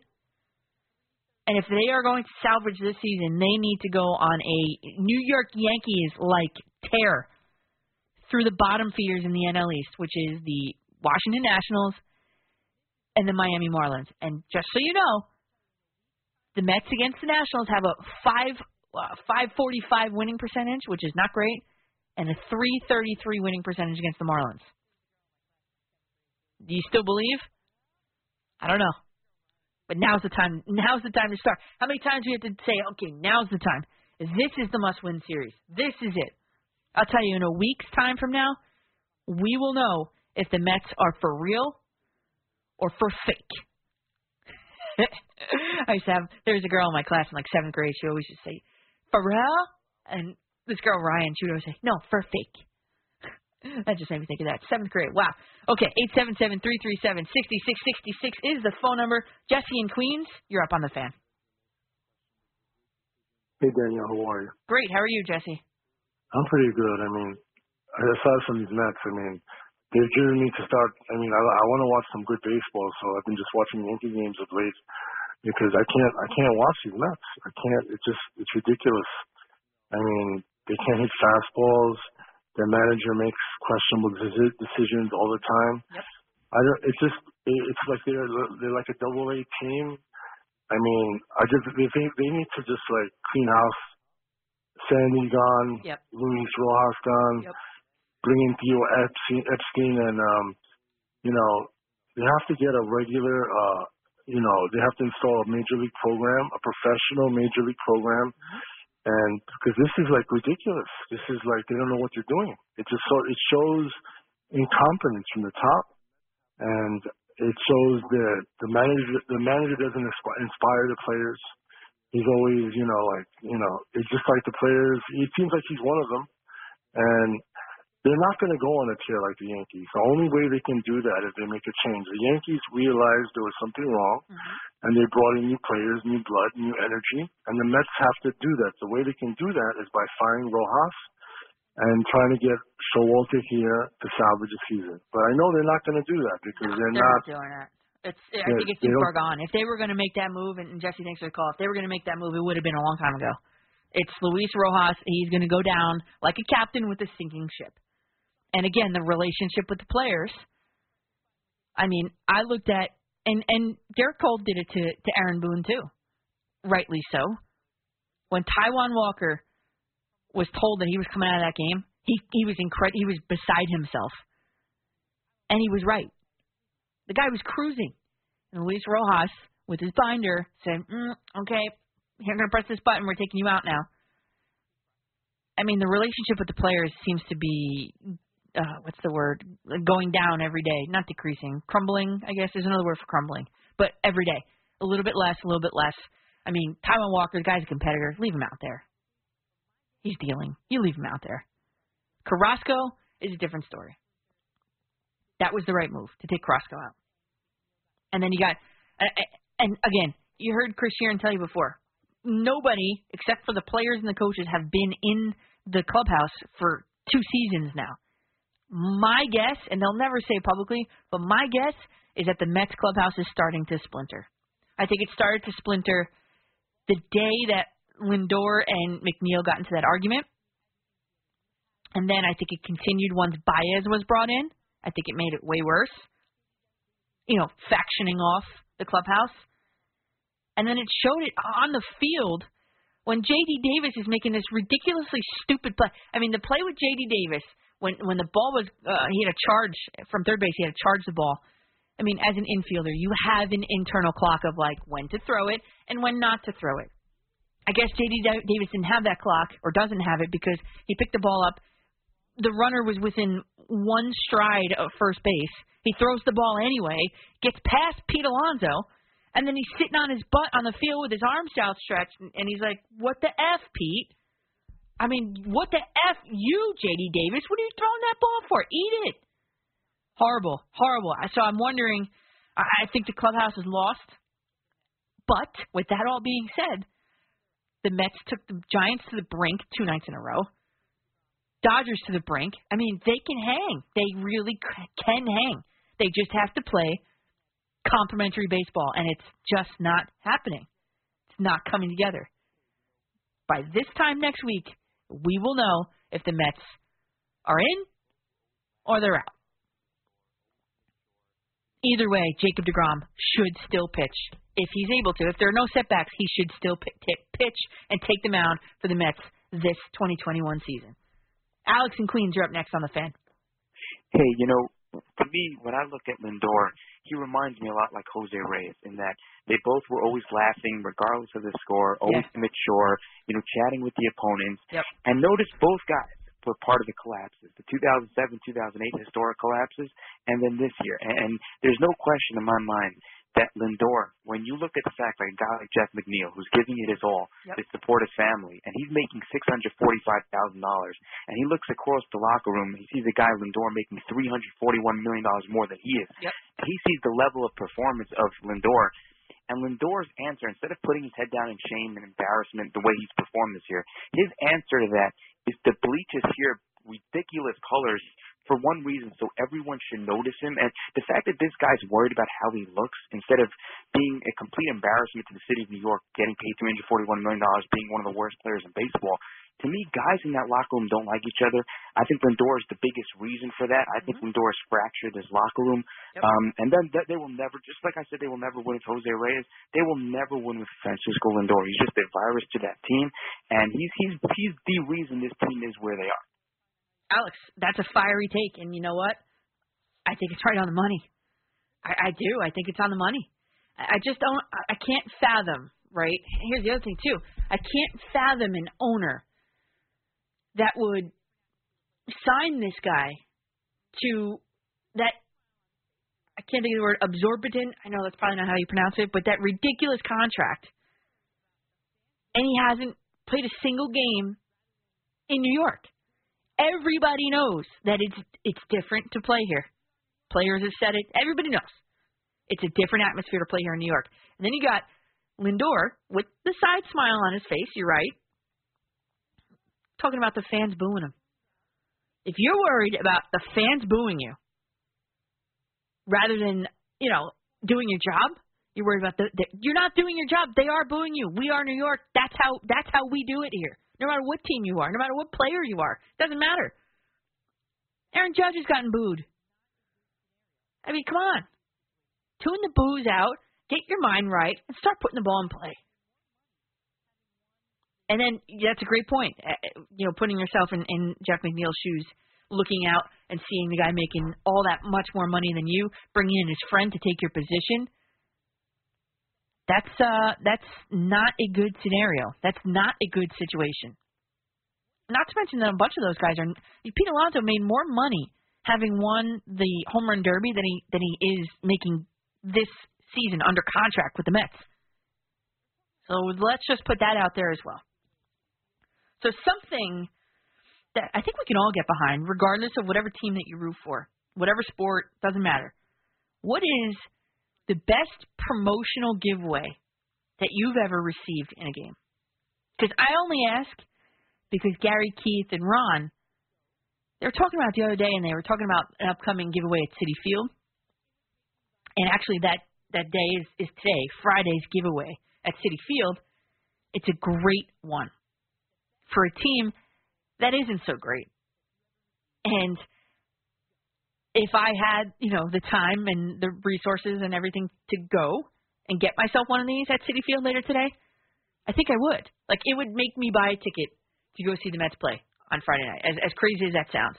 So 877-337-6666, the best promotional giveaway at a stadium that you ever received. Go.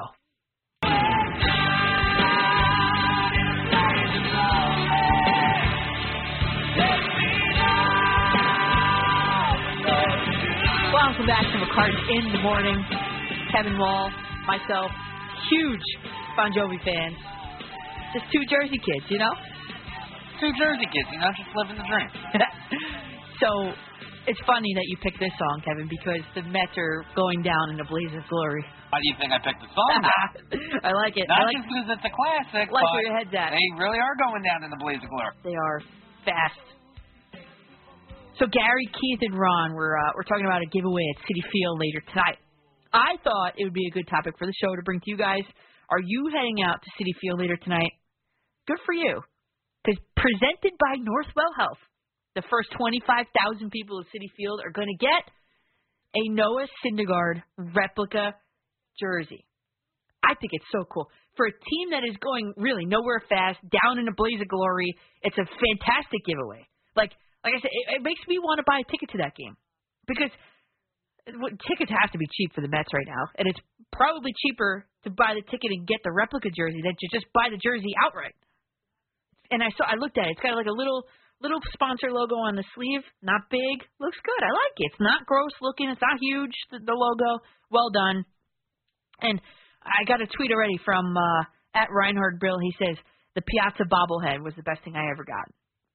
So what is the best thing you guys ever got at a game? I would have to say one of the first Yankee games that I was ever at. You know, the four of us went, mom, dad, my brother, and it was a bat day. That was the coolest thing. Yankee Stadium that day. My dad, recently, he was like, yeah, I can't believe they gave, like, all those people bats, like, in the stands. I guess nowadays, like, you can't do that, right? But the bobbleheads don't do it for me. One time, my cousin, he loves them. He collects every single one of them. He's older than me. And he was like, listen, I'll transfer you my ticket to the Yankee game, but I get your bobblehead. And I was like, deal. Fine. I get the tickets. You get the bobblehead. I don't want it anyway. That's fine. And you know what? I couldn't deliver. I couldn't do it. You want to know why? Because maybe you remember this. It wasn't that long ago.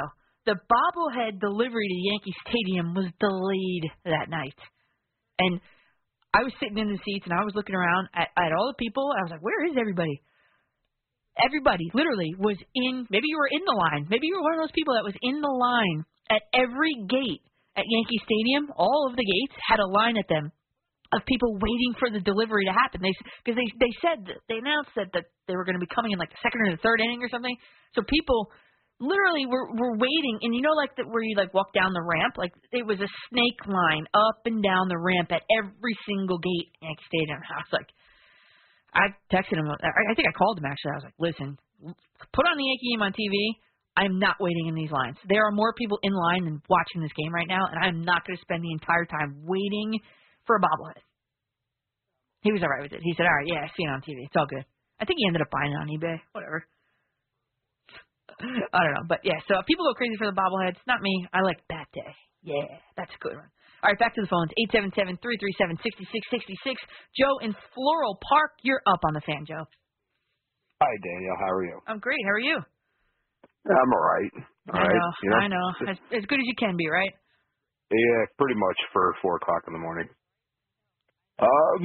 So I never really went to a game where I got something, but I saw like pretty memorable games, like Cal Ripken Jr.'s last game in Yankee Stadium, Mariano Rivera's last game in Yankee Stadium, Jeter's last game. I was there too. All that good stuff. Yeah. Oh, it was great. Still get chills thinking about it. Right? I know. I'll never forget that as long as I live. That game. Oh, no, you don't forget those things. No. Those are things you don't forget. Yep. But going back to the Yankees and Mets, right? It's like a world of difference between franchises. The Mets are like the redheaded stepchild of Major League Baseball. What makes you they say try, that? They try. And it's like they get close, but they hit the wall. And Big Brother always shows them up. Yeah, well, for the last, as long as I've been alive, yeah. Yeah, like 2015 was a fluke. That was the outlier in the data? Yeah, that was a fluke. That was a fluke. You know, they had young pieces coming up. You know, Syndergaard was a rookie. DeGrom was, 1 year in? Yeah. And he was, the third or fourth starter in that series? Mm-hmm. It had Harvey. They had Matt Harvey starting for them. Oh, yeah, there you go. Harvey. There you go. Yeah. How do you forget The Dark Harvey? Knight. Oh, yeah, the Dark Knight of Gotham. Yeah, first of all, I love Batman. So when that was like a thing, I was all in for it. I really was. You know, it was a good attention grabber, get fans in the stands. But like signing Lindor had a down year last year. Like, and everybody's like, oh, he's going to bounce back in 2021. You know, COVID shortened season, blah blah blah blah blah. He's playing worse in almost every single offensive metric from last year in his career. Like we just went through it. Every single one of them. Career numbers, career lows for a multitude of different offensive metrics. What? Took his WAR too. I think he has got like a 1.8 WAR this year. 1.9, yeah. Yeah, there you go. You know, he wasn't worth the $340 million. Mm-hmm. If you see what he does at the end of the year, if you're really still interested in him, then go get him in free agency. Well, that's the thing. I think, right, and that's what I was going to say before, too, because the shortstop class coming out of this season in free agency. It's ridiculous. Right, exactly. Carlos Correa, Trevor Story, Corey Seager, you know, and then Baez was in that list, too. Yep. And guess what, Lindor would have been in the list. Yep, and guess what, too? There was Carlos Correa. Paul sent me this from Floral Park. Carlos Correa said, this is from August 25th, but he said, my last year with the Astros, hopefully we can win another championship. My last year with the Astros. Yeah. So there goes a piece from the Astros. Yeah, he would have been a perfect fit for the Mets. He would have been a perfect fit, but you know, Steve Cohen wanted to make a splash. Yeah. As a new owner with all this money, and couldn't do it with Real Muto because he didn't want to. Lindor. Right, and couldn't do it with Real Muto because he didn't want to leave Philly. Exactly. Right. Exactly, and every piece that they went after, like George Springer. Yeah. Why don't you give him the extra? Why don't you give him the extra year? Yeah, give him the extra year, and you have a Gold Glove caliber center fielder patrolling center field for you, and he's going to hit you when healthy. 40 bombs. Well, that's the thing. Give you 120 RBIs. That's the thing. I know it's the healthy. Right. I know. And Brandon Nimmo has done. He's been one of the only bright spots of this Mets team has been Brandon Nimmo. He took it personally, like Michael Jordan says. He's been playing great. No, absolutely. But, absolutely. You know, Brandon Nimmo's job was on the line. Yep, and he knew it. And you know, he's showing up every day, putting everything into it. Not like these other bums that play for the Mets. On that, Joe, I'll let you go on that. But Brandon Nimmo has been one of the, if not the best player the Mets have had this season. I know maybe Alonso too. Sure, Nimmo, Alonso, DeGrom, when he's there, are the top three Mets this year. So I'm thinking, and I could ask him, when inevitably I think Conforto will walk. So when that happens, will Nimmo be the everyday right fielder at Citi Field, and then the Mets go? Listen, I don't want to go down this route because I hate playing fantasy GM, especially on August 27th. We are going to have an entire off season of the Mets to start talking about things like that. You know, who's the new? I got some tweets. Who's going to be the new manager? I would listen. You can make me a laundry list of whoever you want, but we're not going to know who's going to be in or out from the other teams just yet. So it's futile to try to give some names right now. Although Theo Epstein would be the name that would really entice Mets fans, I think. Let's go to Rob in Babylon. You're up on the Fan. Danielle, good morning, actually. I know I've been on a couple different time slots. It's good morning for this one. yeah. Danielle, I'm gonna say first thing. The best thing that I've received from a baseball game, I believe it was the Louisville Sluggers little baseball. Bat. Bat day. Along with the bat with the helmet or with the headgear. And then I'm gonna say this. You know, last time when the Yankees, a few months back when the Yankees were, pretty much, in the dirt or whatever how you want to call it. There was a lot of people criticizing everything, every move that they made, man.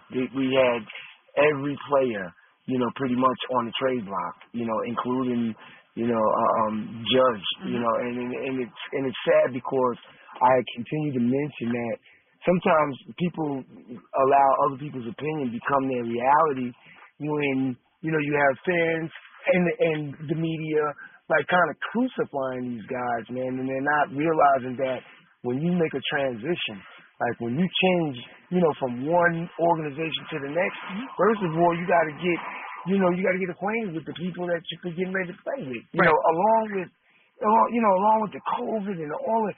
And it's just sad that, we don't give these guys, the credit that they need and the encouragement that they need. Rob, let me pause you right there. I'll let you finish. But I will tell you that what's that? No, I was going to say, I was probably one of the only people that when I said, okay, Francisco Lindor, he's a slow starter. Also, he's in a brand new city.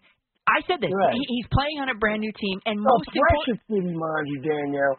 Like we're not, this city's not like any other city in the world. Well, and the stage is big. The platform is huge. And it's just a lot of pressure when you got, Gleyber Torres. Some of these guys can get in those organizations. I could say like Altuve or one of them guys. The LeBron James. These guys can get in there and excel. To a degree where because they are so naturally inclined with the thing that they're doing. But then you got these other guys, man, that they pay attention more to performing, the job and doing their, due diligence for, the fans and and the media than they do for themselves. And it's hard to, to focus on your job at hand. And I've done that. I'll be 52 in the next couple of weeks.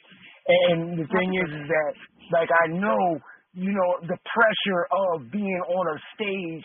And rather than kind of like kicking your own behind, I'm busy worried about how I'm going to perform for the people that are watching. And that's just not the way that you got to have fun. You got to have fun. And then you know what, Danielle? I used to, if I did something that was like a cuckoo, I would laugh about it. I say, did you see me looking like a jerk? Well, but you gotta laugh about it. I know that's like a mechanism. I learned that at coaching. That sometimes kids laugh when they make mistakes, and that's just a coping mechanism. But as you were talking, I thought of. I also like Big Sean as a rapper, and he has a song called Deep Reverence, which I love. And there's two lyrics in there. It's like two lines, and it says, "And I got pressure on me. 7 days a week, it's game 7 on me." That's how it is if you're here in New York. And as I was saying, I was one of the only people that gave Francisco Lindor the benefit of the doubt for all those reasons which I told you. And I'm going to add this one on, is because and I said it at the time too, not only was he going through all those changes, he was switching leagues. So he was seeing pitchers literally for the first time, many of them, because he went from the AL team to the NL team. Add in that ridiculous, exorbitant contract, however you say that word. I get it. I understand all that. But the bottom line is this. You're a New Yorker on a team that's maybe, potentially, expected to make the playoffs after you were in first place for 86 days. You need to come through and deliver. New Yorkers, as everybody knows, are about the bottom line. And Francisco Lindor has not delivered this season. Not yet, anyway. So here's what we're going to do. How about a little over-under? Well, over-under. For Jets, Giants, Yankees, Mets. I'll tell you the number. You tell me if you're taking the over or the under. And I'm going to throw up some polls on Twitter, at Coach MCCARTAN. You give me a vote there, too. I'll do separate polls for each of the teams. Okay? So 877-337-6666 is the number. I'm here with you till 6 a.m. The Boomer and Gio Show comes your way at that point. It's 16 days until Jets opening kickoff. Talk about them on the Fan, 101.9 FM and the Odyssey app. Town Fair Tire became New England's #1 discount tire dealer by giving you the absolute lowest prices guaranteed. And with over 100 stores from Connecticut to Maine, we'll beat anybody's price. Other dealers, we beat them. Warehouse clubs, we beat them. Online sites, we beat them all every day. So remember, for the absolute guaranteed lowest price on name brand tires, nobody beats Town Fair Tire. Nobody. Pretend you're getting ready to move. Okay. What are you going to do first? Go through the whole house, door by door, room by room. Why? To decide what to take with me and what to leave behind. Why would you leave something behind? Because I don't need it, I don't want it, and I don't use it anymore. Oh, I see what you're doing. The best way to unburden yourself and your home is to call 1-800-GOT-JUNK. We make junk disappear. All you have to do is point. Call 1-800-GOT-JUNK. Or visit 1-800-GOT-JUNK.com. If you've been meaning to get your house painted all summer and think you've missed your chance, relax.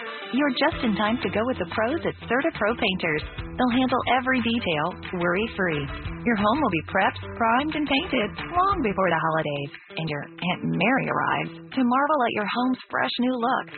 Get a free estimate from your local Certa Pro Painters today and get your painting project started at CertaPro.com. That's Certa with a C. Each Certa Pro Painters business is independently owned and operated. Do you need a new car but have bad credit? Hudson Hyundai can help. Call Hudson Hyundai, 800-951-4221. Tier 1 customers can drive a new Hyundai with just $68 down. Over 500 vehicles in stock. 800-951-4221.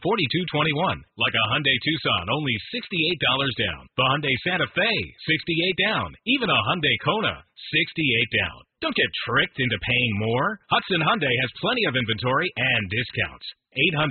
800-951-4221. Over 500 vehicles in stock. Call 800-951-4221. All new Hyundais come with Hyundai Assurance and America's best 10-year, 100,000-mile warranty. Drive with just $68 down. Hudson Hyundai has the inventory. Over 500 vehicles in stock.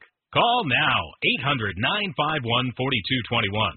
That's 800-951-4221 or HudsonHyundai.com. Payments will vary. Credit severity affects approval terms. See dealer for details.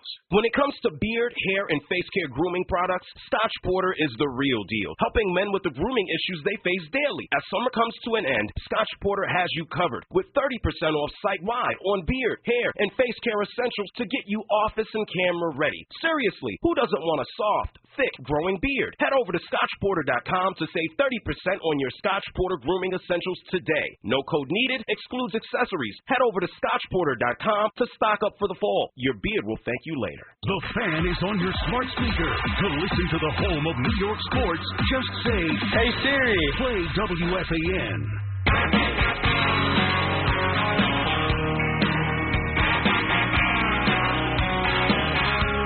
Welcome back to McCartan in the morning here on the Fan. Got an eclectic taste of music here. We've got Bon Jovi tonight. We've got Luke Combs tonight. We've got a whole bunch of stuff going. And it's Friday. That's right. It's Brantley Gilbert, right? No, this is Justin Moore. Oh, Justin Moore. Okay. I'm country. Why we drink? Because we got the Mets, we got the Giants coming up, we got the Jets. You know, that's why we drink. That's why we drink. Okay, quick over-under. If you guys want to get aboard, 877-337-6666. I did put up just 4 polls during that break. And the mouse on my computer just stopped working. This is a brand new computer, so I'm just going to have to hit restart on that while I talk to you guys. So over-under, really quickly. Giants.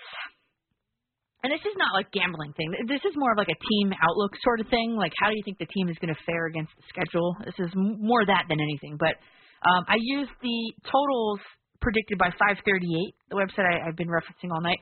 So Giants at 7.5 wins. 7.5 wins for the New York Giants. I am taking the over. I know that sounds crazy. Believe me. But when you look at the strength of the Giants' schedule, and it's based on the number of wins from last season, like their opponents' records last season, the Giants have the 8th easiest schedule in the league. And think about the division itself. The QB1 in Washington is Ryan Fitzpatrick. I mean, they're in one of the weakest divisions in the league. The QB1 in Philadelphia is Jalen Hurts. After all the drama last season with the playing time, Carson Wentz, I think Hurts is a bust. And maybe the Eagles are with me too, because deep down, maybe they are, because they've got Joe Flacco as their backup quarterback, who I know is not taking – he doesn't want to take snaps as a backup. Let's just put it that way. Because he said in March, my job is to prove to these guys that I deserve some respect and I could play this game at a high level. And the Cowboys on paper, I think, on paper, are the best team in the division, but they've got a quarterback that's coming back from a grueling injury. Is he on a pitch count? Ankle injury, shoulder injury, We'll see what he looks like. And then you guys know how the Cowboys fizzle out down the stretch. You guys all know that. And then the other teams the Giants play, Saints, big W, Raiders, W, Carolina, W. So Giants 7.5, I'm taking the over. Jets 538 has them at 5.5 wins. I'm going with the over on that too, just barely on the over on that one. Did you see the way Mac Jones carved up the Giants starting defense the other day? I mean, Jets fans might be worried to know that. Giants fans too, but lucky for the Giants, they don't see Mac Jones at all in the regular season, let alone twice like the Jets. So, again, looking at the strength of schedule, Jets are middle of the pack. I'm going with the over, and I'm also thinking about the Panthers, the Bengals. They'll take one from the Dolphins. The Jets will. The Broncos, Saints. I don't think the Saints are going to be that good. Jaguars, 6. I'd say 6. And just in case you missed it, Mac Jones against the Giants' A-team defense completed 88% of his passes. And quickly, Yankees, 538 has them at a 94.5 wins. I'm taking the over on that too. Basically, they would have to play just over 500 ball the rest of the way. And 9 of those games remaining, so like 20, like a quarter of the games remaining are against the Orioles and the Rangers. Over on the Yankees. And the Mets are at 78.5 wins. They're going to have to win 18 of their 34 remaining games to get there. I'm taking the under on the Mets wins. I'm going to start taking your call for now. 877-337-6666. E. Frank in Astoria. You're up next on The Fan. Yeah. Good morning, Danielle. I basically want to give my shout-out and my farewell to the very good and improved New York Jets because I think that this is the first that they have a kind of winning type of preseason. And this preseason they're proving their statistical rundown as being more effective and more lucrative, more finesse than well, the Jets are undefeated in the preseason. No, but I know. Many preseasons they've proven themselves as misfits. They've lost 4. They've only won half of them. But this season they seem to be concentrated on being focused on having a very good season. Listen, and I just want to ask you, what do you think if they go 3-0 with the Philadelphia Eagles? What would be the onslaught for the rest of the season? I usually believe that when a team does well in the preseason, they probably are going to do well in the rest of the entire NFL season. So what do you see this Jets team as doing if they win the Philadelphia game? What would they be like for the rest of the season? Yeah, Frank, good question. And I don't – listen, the preseason now more than ever is about evaluating players. So with that said, I mean, I saw the list of quarterbacks that have not yet seen the field. Daniel Jones being one of them, Aaron Rodgers being another one of them so far. So you can't evaluate a team based on how they perform in the preseason in terms of wins, losses, statistical analysis, this and that. I just told you Mac Jones completed 88% of his passes. Were they, shovel passes? Because I can complete 80% of my shovel passes too. I don't know. I'm not there at practice. So these statistics you have to take with a grain of salt. And I don't really believe that there's a correlation between the Jets even going 3-0 in a preseason versus how they're going to play in a game. However, like I just was saying, 6 wins for the Jets I think is attainable, and I think that would be good for them. You can look at it from an evaluation standpoint of a player personnel standpoint, though. Listen, I'm the first to admit that I did not want the Jets to go out and get Zach Wilson. I wanted them to stick with Sam Darnold one more year. But of the quarterbacks that were then available to be drafted, I'm glad it was Zach Wilson. He looks good. Footwork looks good. The way he rolls out, the way he reads things, the way he studies, what he says about having to learn not just from the mistake plays in practice, but also the good plays in practice. That's a winning mindset. So it's exciting to be a Jet fan if you're a Jet fan right now. I think so. Let's go to Pat in the Bronx. You're on the Fan. Hey, Danielle. I'm getting very depressed about the Mets now. It's very difficult to watch them, and I feel obligated to watch them because I'm a Mets fan my whole life, and it's just so hard to watch. You know, and if you go to a game now these days, you know, in the old days you could go to a game and talk with someone about the game. But now between every half inning, they're blaring some kind of music. Some kid is hitting a ball off a tee. Another kid is running to third base. They're having a kiss cam. They're having people run around. The game doesn't breathe for a second. It's like going to the circus, for goodness sake. Well, I mean, the Mets are a bit of a circus attraction, Pat. I'm sorry. Thanks for that. I just combined Mets and Pat in one. That's why I said Matt. But the Mets are a little bit of a circus attraction. But welcome to the 21st century of kids and everybody's attention spans that have markedly decreased. I mean, that's my day job to know that. Like, basically, they tell you now that a person's like a kid, an adolescent kid in school, you know, their attention span is their age. That's what they teach you.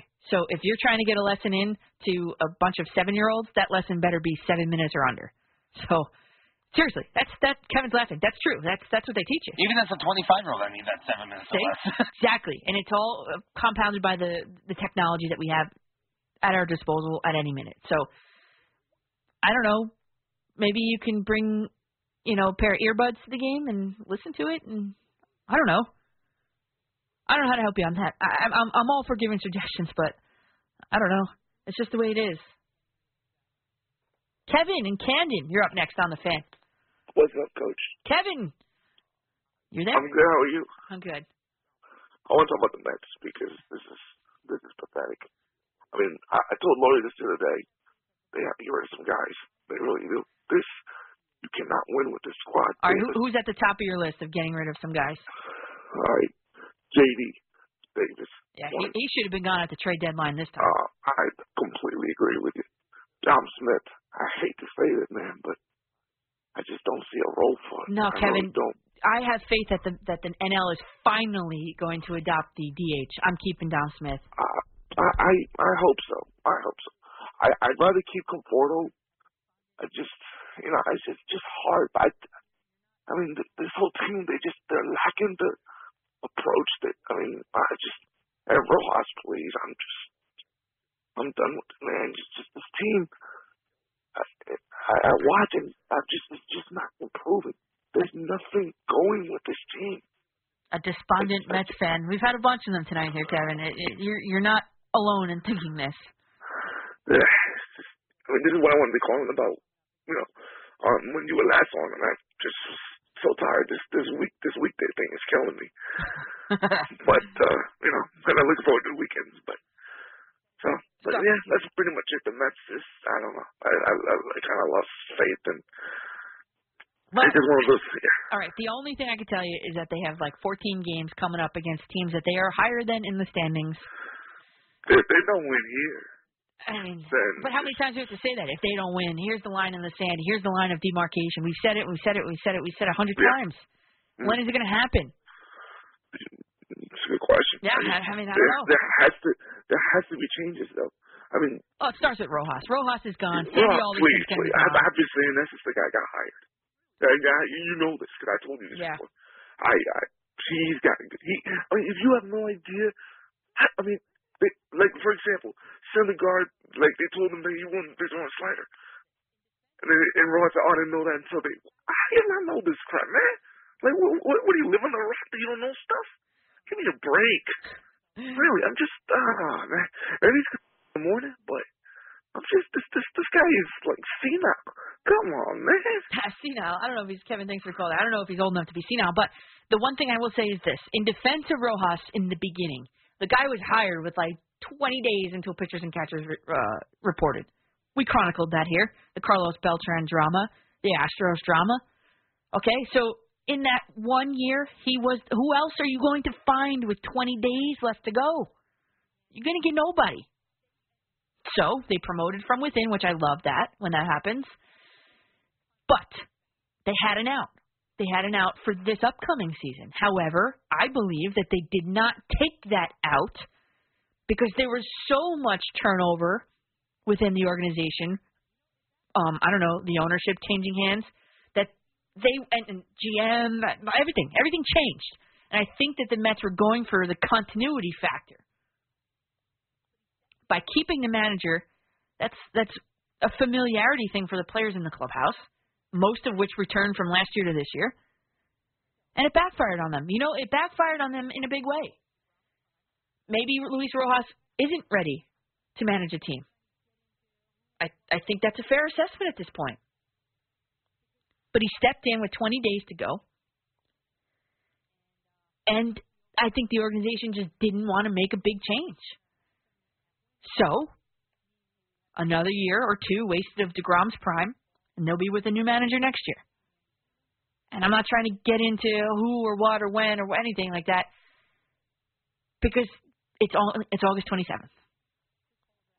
And put the over-under, since we're talking about the Mets, over-under Mets 78.5 wins, meaning they would have to go, play over 500 ball for the next, through the end of the season. 91% of you guys are taking the under on that. And then one of the other quick polls that I put up earlier in the night, which is more impactful of the Yankees' miraculous turnaround? Stanton playing the outfield, quote-unquote hustle guys, or Rizzo and Gallo? The final results are in. I'll fill you in coming up after a Marco Belletti update.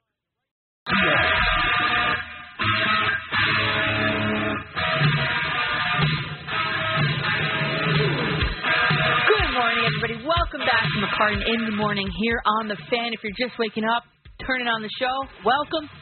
So you guys been hanging in all night long. Thank you. Came on the air around 2:20 this morning, following a thrilling, somewhat agitating Yankees win. Yankees are 12 in a row for the first time since the year 1961. Forget about me. My parents were just barely born at that point. This is, again, like it was last time, I came on the air and talked about the 11-game win streak. This is the longest Yankee win streak that I've seen in my lifetime, and it's an exciting time if you're a Yankee fan. But the way that they got there, well, they only had a 52% chance to win that game Thursday night, which is crazy to think because the A's are on a total slide, having lost, coming into play 8 of their last 10, entered on a 4-game losing streak.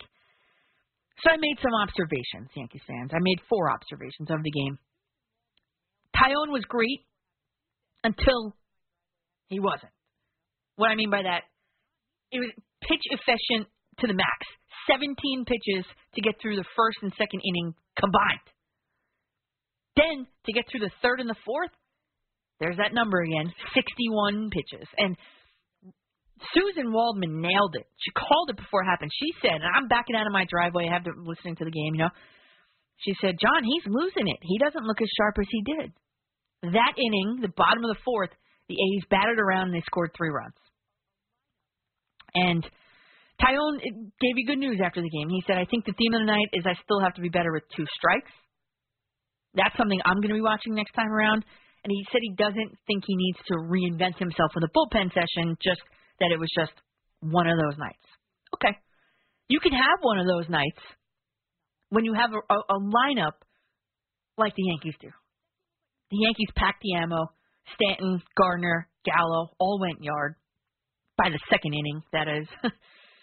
And then that 6-0 score. Well, it held up as good as an ice cube on a 100-degree day. Not long. In other words, not long. I mean, that game looked like it was going to be over. 6-0. The game's over. Then all of a sudden, 6-6 headed to the 9th. Wow. The Yankees won the game, obviously. And it speaks to the resiliency of this team. I mean, you saw Aaron Boone lose his mind after that pitch to Joey Gallo was called strike there. It was a ball. Definitely a ball. And right after that, the resiliency of this team, Giancarlo Stanton unloads a 436-foot monster home run. Straightaway center field. 436 feet. Absolutely unloads. I mean, the swagger of the bat flip, the whole thing. And then, There was a point, though, where you're looking at this team and you're like, uh-oh, this might revert back to the Yankees of old. And there was a potential turning point. I'm watching this. Gio Urshela comes to the plate, 7th inning, bases loaded, ready to be the hero, and grounds out to third base. And in my notes, I wrote down, Romo was pumped, so was the crowd. The A's might come out with a big inning with all the momentum right now. That's what I was looking for coming into the 8th. Jonathan the Wise Guy waved the finger wag, not really, theoretically waved the finger at them, and he was like, not today. Jonathan the Wise Guy has been excellent for the Yankees. Shut the A's down in the 7th, the 8th, and then the 9th inning. Aroldis Chapman in the bottom of the 9th. The newest season of American Horror Story. Yes, stuff, things, nightmares are made of. Aroldis Chapman in the 9th inning. I wrote in my notes, buckle up. Oh, my God. They're warming him up, and I'm like, oh, God, are they really going to bring him in? Are they really going to bring him in? We've talked all week here for 2 weeks. Ever since I talked to Matt Blake in the dugout at Yankee Stadium about how Aroldis Chapman has lost confidence in his fastball. We've talked about it and talked about it and talked about it. He uses it at a 65% clip, the four-seam fastball. In the past 3 games, not including Thursday night's game, he used it at a 51% clip. So you tell me that the confidence in the fastball has not been shaken. So, Yankee fans popped open the Tums, and here we go.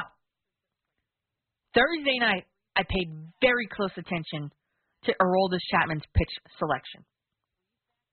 Every single pitch except for one that he threw to Andrews, Kana, and Marte was a four-seam fastball, except for one, except for the splitter that embarrassed Kana for strike 3. 3 fastballs to Andrews, last of which ended up in Brett Gardner's glove. 3 fastballs to Kana, 1 to Marte, which was the infield single, and 1 to Olsen, which ultimately ended the game. Looking back,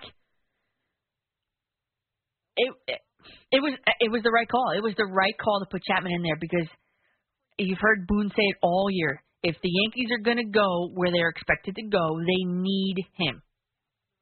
And what better way to bring him along than in a really tight spot against a contending team? So, bravo. The Yankees are a crazy 23 games over 500. They've gained a half game on the Rays for first place in the East. They're only 4 back now. The Rays had an off day. I understand that. And they're continuing to bury the A's in the wild card standings. Talk about 6 feet of social distance. They're putting them 6 feet under. So, and the other thing, and the fourth and final thing I noticed, and the Yankees have finally figured out how to weaponize the stolen base. Finally. That was the single, I guess it's not really offensive, but the single offensive metric that I looked at that said, okay, this stat is much better now in the second half than it was in the first half. Stolen base was really one of the only ones, if not the only one. I looked at like 10. And so when you see Tyler Wade pinch run for Anthony Rizzo, you know what's up. Many throws to first base. Wade, he picked a good pitch to run on, took second base. Sean Murphy overthrew second base. And then, and they're just showing it right now on TV right now, the highlight. And Tyler Wade gets up, scrambles, and finds himself on third. Not without even a throw. So I talked about, too, the role players on this team. I mean, the lineup is getting back to full strength here. Urshela, Torres will be back. So guys like Tyler Wade, his role is minimized as a result of it, clearly, logically. So Boone said Wader coming in for that moment and being ready for that moment, and I'm paraphrasing here, will be huge, or was huge. So they've got the role player guys to buy in. And then there was a sign of maturation, I think, too, with the Yankees hitters at that point, because with Wader on third Instead of trying to launch a ball into the stratosphere, Aaron Judge, he stayed within himself, and he sawed off a 92-mile-an-hour cutter to shallow right field. And that was the difference in the game. So to me, that shows a microcosm of maturation of the hitter's approach at the plate. And then Joey Gallo said the same thing on the postgame Thursday night that he told me 2 weeks ago. He said, every game we feel like we're going to win. Tyone echoed, he was like, all that matters right now is winning. So this is a group with tunnel vision to the end, to the prize. And a question that came up on social media as I'm sitting here in the studio watching the game is, has this team peaked too soon? They're really hitting their stride. Have they peaked too soon? My answer to that is this. No, they haven't. Because I'd argue, conversely, that it's just coming together. You had Cole out for a while. He's back. You had Montgomery out for a while. He's back. Urshela is playing his first game Thursday night. Torres is on the mend. I mean, all of these guys coming in, the roster is finally almost whole. And it's just, I point to the way in which they're winning these games. I mean, I think the unsung hero of the night was Jonathan Loaisiga on Thursday night. No one wants to talk about that. But, I mean, the momentum was totally in favor of the A's. And he just comes in there and just shuts it down. 2 innings in a row. It's like ice in the guy's veins. So I think he was one of the main players of winning the game for the Yankees. But the other night, it's Gary Sanchez coming through with the seeing eye single through the shift. It's Giancarlo Stanton launching a home run. I mean, it's just whose night is it going to be? Is it going to be your night? Judge tonight? Odor? And I think that's like the opposing pitchers are playing like whack-a-mole with the Yankees hitters. Who's it going to be? And that's the mentality that they have. So I think the Yankees are on a roll. I mean, the sky's the limit for this team. Of course, the law of averages says they're going to lose, okay? Because the question I asked in the beginning facetiously was, are the Yankees ever going to lose? Again, obviously they are. And speaking of losing, I played Heartbreak Hotel, Elvis, in the Open. And I think many Mets fans, if they're not already checked into Heartbreak Hotel, they will be soon. And then So Lonely were the runners left on base in this Giants-Mets series. I mean, 25 runners left on base. For a team that's trying to claw their way back in, that's unacceptable. Go back to Wednesday night. Bases loaded. Couldn't get it in. What was it, the 9th inning that game? Lindor makes the last out. Thursday night. Load the bases in the 8th inning. Jeff McNeil ended that inning. I mean, it's just, I don't know, man. The Giants really did everything in the past 2 games to give the game away to the Mets, and they couldn't even go out and grab it. The mental mistakes are astonishing for a team trying to make a run. Alonso and Carrasco are playing patty cakes, so who's going to try to cover the bag? Javi Baez the other night, Wednesday night, he doesn't even know how many outs there are. He's hustling around the bases, and oops, it's not 2 outs, and he gets doubled up. You can't be having these mental lapses on a team that's trying to make a run at the postseason. And then that game played true to script. I mean, the 2 runs that Carrasco gave up, his ERA is close to 14 in the first inning. And lo and behold, Chris Bryant hits a home run. Since becoming a Giant, he has 6, 4 of which are against the Mets. The Giants are now 59-13 when scoring first. Yep, that happened too. And the Mets left 9 runners on base, 4 of which when there were 2 outs. And they were 1 for 5 with runners in scoring position. Yep. Check that too. So, Syndergaard had a promising inning with the Brooklyn Cyclones. I think he could be a dominant closer in the game of baseball. I think the money is kind of the same or similar. I think he might be open to that. Because no pitcher wants to go into middle relief innings. That is like, the money is not there. But I think Syndergaard might have something as a closer. And I'd like to see that before the season ends. Once the Mets are statistically eliminated, it's inevitable, right? And maybe this is the unpopular opinion, but whether or not the Mets are still in it when Jacob deGrom is set to come back, I want to see that guy on the bump until through the end of the season for two reasons. One, and we'll take your calls after this, 877-337-6666. One, I think the last game he pitched was July 7th. You don't want a guy who showing up to, pitchers and catchers in February not having pitched since July 7th in a real game.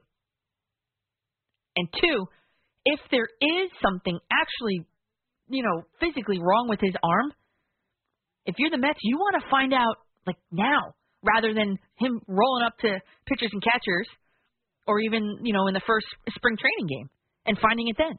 You don't want that. So put him in, let the guy pitch. 877-337-6666. Danielle McCartan with you until 6 a.m.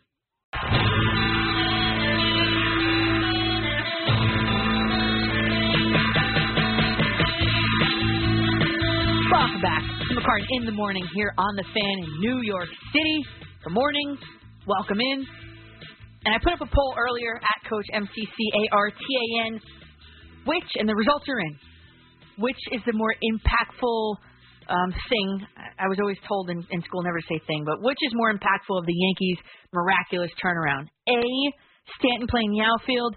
B, in quotes I put the hustle guys, meaning Allen and Velasquez and Wade. Or C, Rizzo and Gallo. Now, I had Chris Sheeran on around 2:40 this morning. He said all of the above. That is not a choice here. If you had to pick one, what would it be? My vote is Stanton playing the outfield because it just opens up the lineup. I mean, you can rotate guys at the DH position at this point in time. You can, therefore, keep guys a little bit healthier as, the stretch of the season. I mean, it's a grueling stretch. And having him out of that DH spot every single day, moving him around a little bit, not that he's locked into that spot, preserves the health of all the other guys on the team. Not to mention that he's playing better while he's playing in the field. So go figure. But actually, on the poll, you guys all, I'm going to round it. So 51% of you guys voted that the acquisition of Rizzo and Gallo via trade is the most impactful thing of this Yankees miraculous turnaround at the trade deadline. Okay.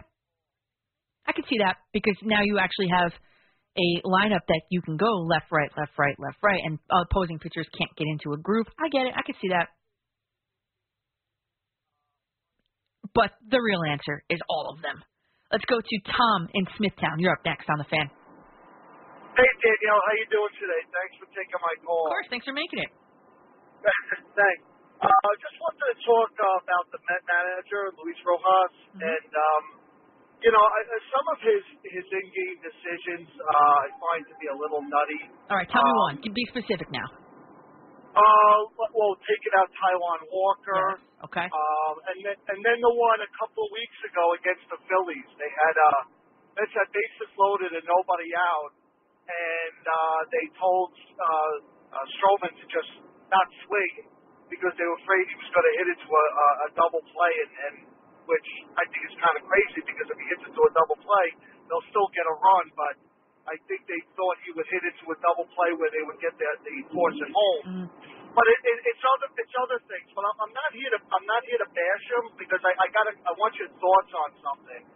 Even though some of his calls, like I said, are a little crazy.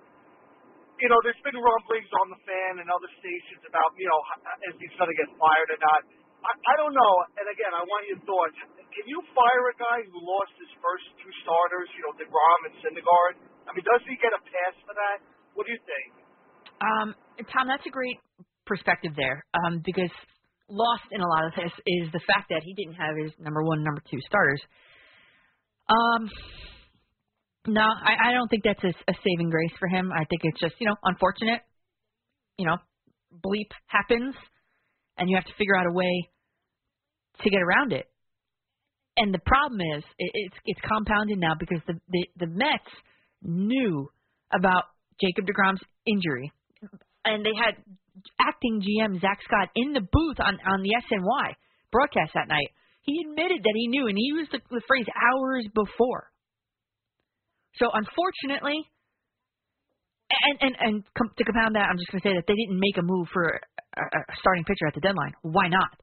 So unfortunately for Luis Rojas, yes, you're right. He lost his starting pitcher, top two of them, DeGrom, Syndergaard, lost them both. Fine, but it's a package deal, unfortunately, and that was told to me.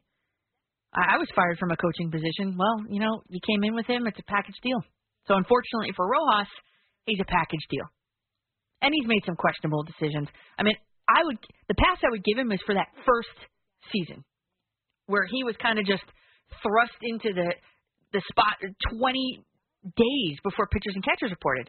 That season, I give the guy a pass. Navigating a COVID season, 60 games, the whole thing, right? Kept the team together, fine. But this season, there are some things that I just, like you, look at it, I'm like, man, what? He looks lost. He just looks lost. And he's a nice guy and everything. He is. But nice guys don't win you championships. And it's just, every time I look up the age of Jacob deGrom, I'm like, they keep wasting this guy. They just keep wasting him away and away. So, I don't know. But I'll tell you this. We haven't really touched on the Jets, but the Jets play. It's Friday night. The Jets play. It's Friday morning. The Jets play Friday night. So there's an overarching concept that I want you guys just to have on your radar. And I know, because it's on mine. Like Robert Saleh, he addressed the team in the locker room right after that last preseason game. And he told the team that they need to be better on both sides of the ball on third down. The quote was, this is Saleh in the locker room, we got to be great on third down to be great in this league. It's true. He's not wrong. So far, the Jets offense has been abysmal at generating anything on third down. The Giants, they converted, I'm going to round up, 38% of the time, third down conversions. Packers, 39%, a 1% improvement. I mean, and the one game, when the Packer game, there was a 21-play drive that stalled. Robert Saleh called it backbreaking. And then you look at the defense. So that definitely needs to be improved upon. And then you look at the defense. Third down defense was great against the Giants. Excellent. They only let the Giants convert their third downs 20% of the time. 20%. And then the Packers, it was like, move the chains. 57% of the time, they allowed the Packers to convert on third down without Aaron Rodgers as the quarterback. So I think I chalk that up to the missing Carl Lawson effect, actually, because that's a main difference between the first week of preseason and the second week of preseason. So when you look at how are they going to replace him, I think by the end of next week we'll have an answer via trade. I gave you some suggestions the other night. And remember, everybody, there is a rookie quarterback under center. This could be something that plagues this offense, especially in the early going. So keep an eye on the Jets offense on third down later today, Friday, and the Jets defense on third down. This may be something that, a theme for this team, maybe the whole season, maybe just the beginning. And this might be your last chance to get aboard, 877-337-6666. I'm Danielle McCartan with you till 6 a.m. when the Boomer and Gio show comes your way.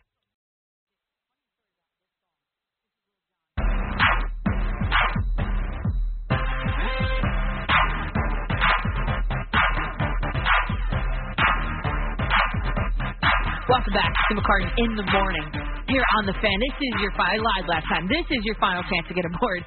877-337-6666. Funny story about this song.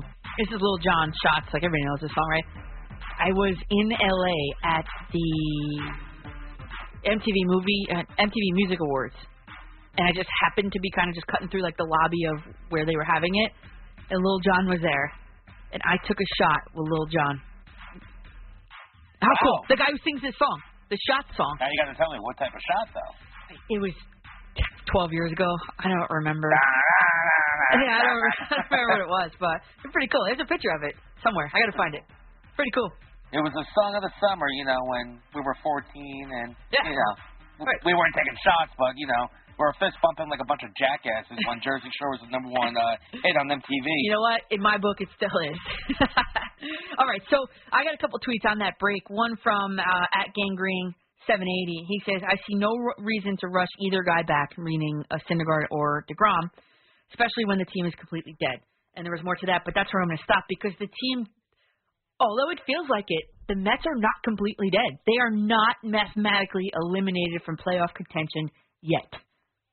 So until that happens, you play to win the game. I mean, maybe that's just the competitor in me. I'm not laying down. Look, if the Mets are 8 games back out of the second wild card spot, I think they're 7.5 games back out of the NL East. 7.5 games behind the Braves. So, but they're not mathematically eliminated, and they have 14 games against the Washington Nationals and the Miami Marlins coming up. And the Yankees, the question for them is, are they going to enter the postseason as the AL East champs or as a wild card team? As crazy as this sounds, I think they're winning the AL East. And Kevin from Camden, he said, Rojas is on the break. He tweeted me, Rojas is the Adam Gase of baseball. What a disgrace. He doesn't know how to manage. He's got to go. Well, I wouldn't go that far. I mean, nobody is as bad as anything as Adam Guru was at coaching the Jets. Okay, back to your calls. 877-337-6666. Taking you right up to the Boomer and Geo show at 6 a.m. here on The Fan. Dave in Bensonhurst, you're up next on The Fan. Hey, Danielle, how you doing? Great, how are you? All right. I just want to start with the Jets, like you said, real quick. And everything you said, I agree 100%. To me, I'm not worried about the defense. They have the injuries. Any defense run by Sal is going to be fine going forward and in the future. To me, this whole season is about the progression from start to finish of Zach Wilson through the season. That's why I'm looking for 6 wins, and that's basically it. That's it. Me too. 6 wins is where I'm going to put the Jets at. 6. Now, real quick with the Mets. I feel like up until last week, I was starting to feel bad for Rojas and think he wasn't doing such a terrible job, and his bullpen decisions weren't as bad as I was making them out to be at the time because starters weren't getting out of the 4th or the 5th inning, so he had to manage the innings with the bullpen, and sometimes guys had to come in when you wouldn't normally think they would, and they were getting overworked. But now, how do you predetermine that to take Walker out in that situation? He said in his post conference that they predetermined in that situation that Walker would come out. You're not managing at that point because you're taking all the feel out of the game, and you still need to use a gut decision every now and then. You can't just completely be analytical. It doesn't work. I know. Especially, and then he goes out and Taijuan Walker's not even looking into the dugout. He was focusing on the next batter, looks up, sees Rojas on his way out, and he's like, he pulled the Garrett Cole treatment of Aaron Boone. And guess what? Aaron Boone, who we crush every single time here about being, so into the analytics and everything, he left Garrett Cole in that game to finish it. And Rojas yanks Walker? Come on. You can't do that. Right, in a slightly different situation, obviously, last night, but he did let Carrasco finish the 7th inning, with more pitches. I know it was a different situation, but again, the other night, Walker, it was an error and just a crazy little pop-up that dropped in. He didn't do anything to deserve to be pulled out of that game. Yeah. No, and I agree. You responded to my tweet on the air about the season not being over. Listen, I'm just gonna say this. I know it's not over, and they're not mathematically eliminated, but it's over, and they're gonna lose this series this weekend to the Nationals. They have no. If you look at them, I watch every game. They're lifeless. They're dejected. They're beaten before they take the field. You could see it in their body language on the field and in the dugout. It's terrible. Yeah, I've never seen anything like this. For me, what really turned me on to that is when I mentioned it before, when J.D. Davis doesn't have an internal clock in his brain, throws a ball to first base where the runner was within 1 stride. Yes. Pete Alonso muffs the incoming ball, and J.D. Davis, for all of the world to see on TV, says, "What the F, Pete?" He got pissed off. Right, exactly. I just. But he got pissed off at his teammate. You can't do that in front of people. 100%. You would know. You were involved heavily in sports and coaching. You can't do that. If any one of my players did that, I would say, you know what? Get over here. Yep, and park your butt on the bench until you can, carry yourself a little better. And especially a guy like him, he keeps swinging at the same pitch at his neck. Yeah, I know.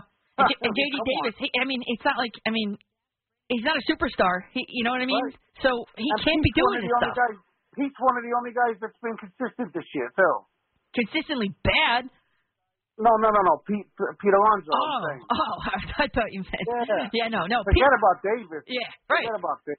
So Pete Alonso, there was the caller earlier that wanted to bash Brandon Nimmo. I'm like, dude, do you know that Brandon Nimmo and Pete Alonso are the two best players on your team at the moment right now? 100%. Those are the two guys probably that you would get to see on this team right now. Yeah. I know. Amazing, man. I know Nimmo didn't come through tonight, but he was still 3 for 5 on the night. You can't blame the whole thing on him. Could we just forget about this Jeff McNeil thing already? Just get rid of this guy and don't even play him anymore. Again, bases loaded. All right, there was 2 outs, just a weak grounder. It's the same thing over and over. This guy's done. His mental approach is killing him too now. Well, because he keeps trying to change his approach at the plate. They tell him now, stick with one batting stance. He keeps changing everything. Yeah, he does say that. He keeps changing it, on a day-to-day. And Dave, thanks for the call. That's a good call there. But, okay, sure, put some blame on McNeil. But then again, you want to ship Lindor out here too because he popped up. I don't even think he made it out of the infield the other night with bases loaded. That was to end the game, if I'm not mistaken. I don't know. And McNeil, in a way, I can't blame McNeil. I'll tell you why. Because it's pretty evident now, looking back, that Francisco Lindor and him don't get along. Pretty evident. That whole stupid story with the raccoon in the clubhouse, that's where it started. Whatever happened, behind the scenes, because there are no reporters allowed in the clubhouse for 2 straight seasons now, right? So that was never going to see the light of day. And then you also can't blame McNeil because you got Lindor making, what was it? What did we look up before? $43 million this season? $44 million this season? And caller brought it up before. You got McNeil making, I'm going to round it, less than $1 million. You're looking over at him in a locker room. There's got to be some sort of animosity right there. Has to be. Built in. Like, I'm making $600,000 and you're making $44 million. Come on.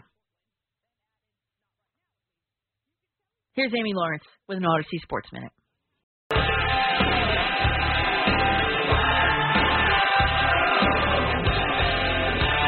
Welcome back to McCartan in the morning here on the Fan. It's been fun, you guys. We open with Bon Jovi. We'll close with Bon Jovi. Kevin Wall behind the glass. We are just 2 Jersey kids. It's funny how people would love to lament about the Mets rather than talk about the Yankees winning 12 straight since the year 1961. There's also a Jet game later today, too, by the way. And I think we have our last caller of the night aboard. Richie, Queens, you're up. Hey, Danielle. Nice to talk to you. You too, thanks.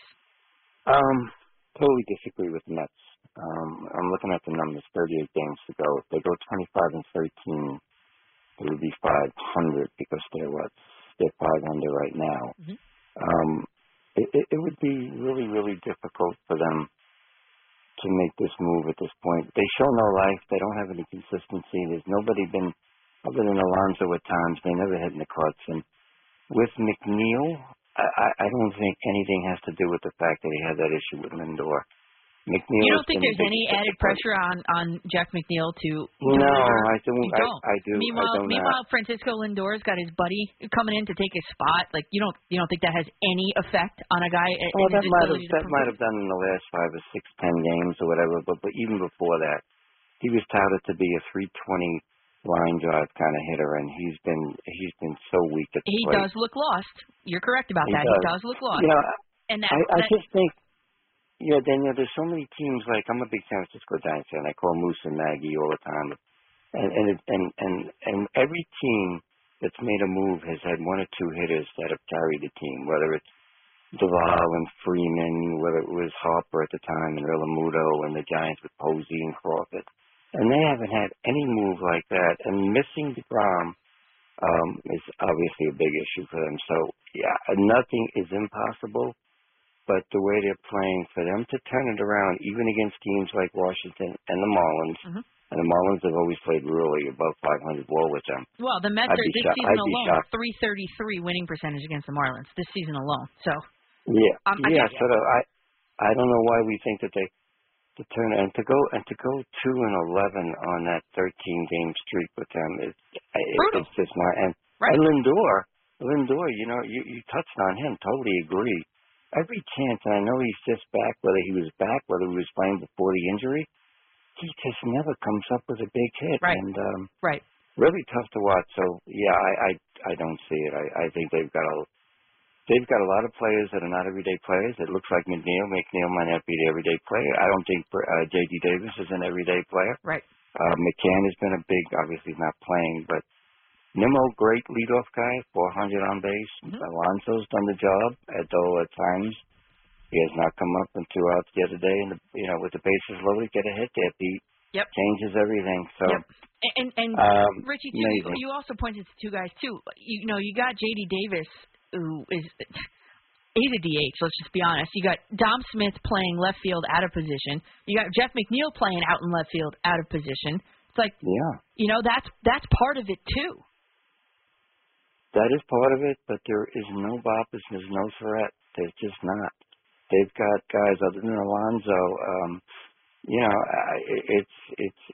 Nobody really saw this coming. I kept touting and calling about when they were winning, and they win first place, and Moose kept saying, we're not going to be able. There's nobody in the division yet can make a move. I disagreed with that. I touted Atlanta all the while. Well, and Atlanta was all in at the trade deadline too. They got a brand new outfield at the trade deadline. You knew it right then and there. They picked up Duvall. Yeah. Correct.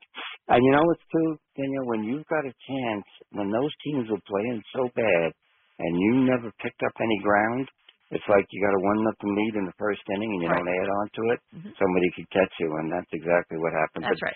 I don't think anybody saw the train wreck that's really happened with this team. Hey, it's really nice talking to you. Good luck with your career. Likewise. Bye-bye. Thank you. Listen, I disagree. Jeff McNeil, there's a ton of pressure on that guy internally and in his own mind, and that is probably why he can't deliver. And combine that with the fact that, like, physically he's changing his batting stance. He's huffing and puffing. I can't watch that anymore. I can't. Send the guy to a sports psychologist. He needs to figure it out. But it is absolutely exacerbated by the fact that Francisco Lindor is there and just the presence in the clubhouse. I don't doubt that that's what's going on. And again, everybody with the Jacob deGrom thing. Let him pitch. All right, so I just wanted to say thank you to all the callers. I could not have done this without you. If you missed any portion of tonight, there's that Odyssey app. It's free. Download it. Rewind till it was like a 2:20-ish this morning after the Yankee game. And then Chris Sheeran had a live call-in. That's a great thing about being on at this time slot, and the Yankees are on the West Coast. So he was you know him, the host and field reporter for the Yes Network. Gave us a live call-in on his way back from the empty, desolate, dark Yankee Stadium, and he was great. That was at 2:40. He coined a phrase. So if you guys see the word Mount Crushmore to describe Rizzo, Gallo, any of those guys, it came from him, from this show. So I will see you guys at 2 a.m. Sunday morning in my normal spot.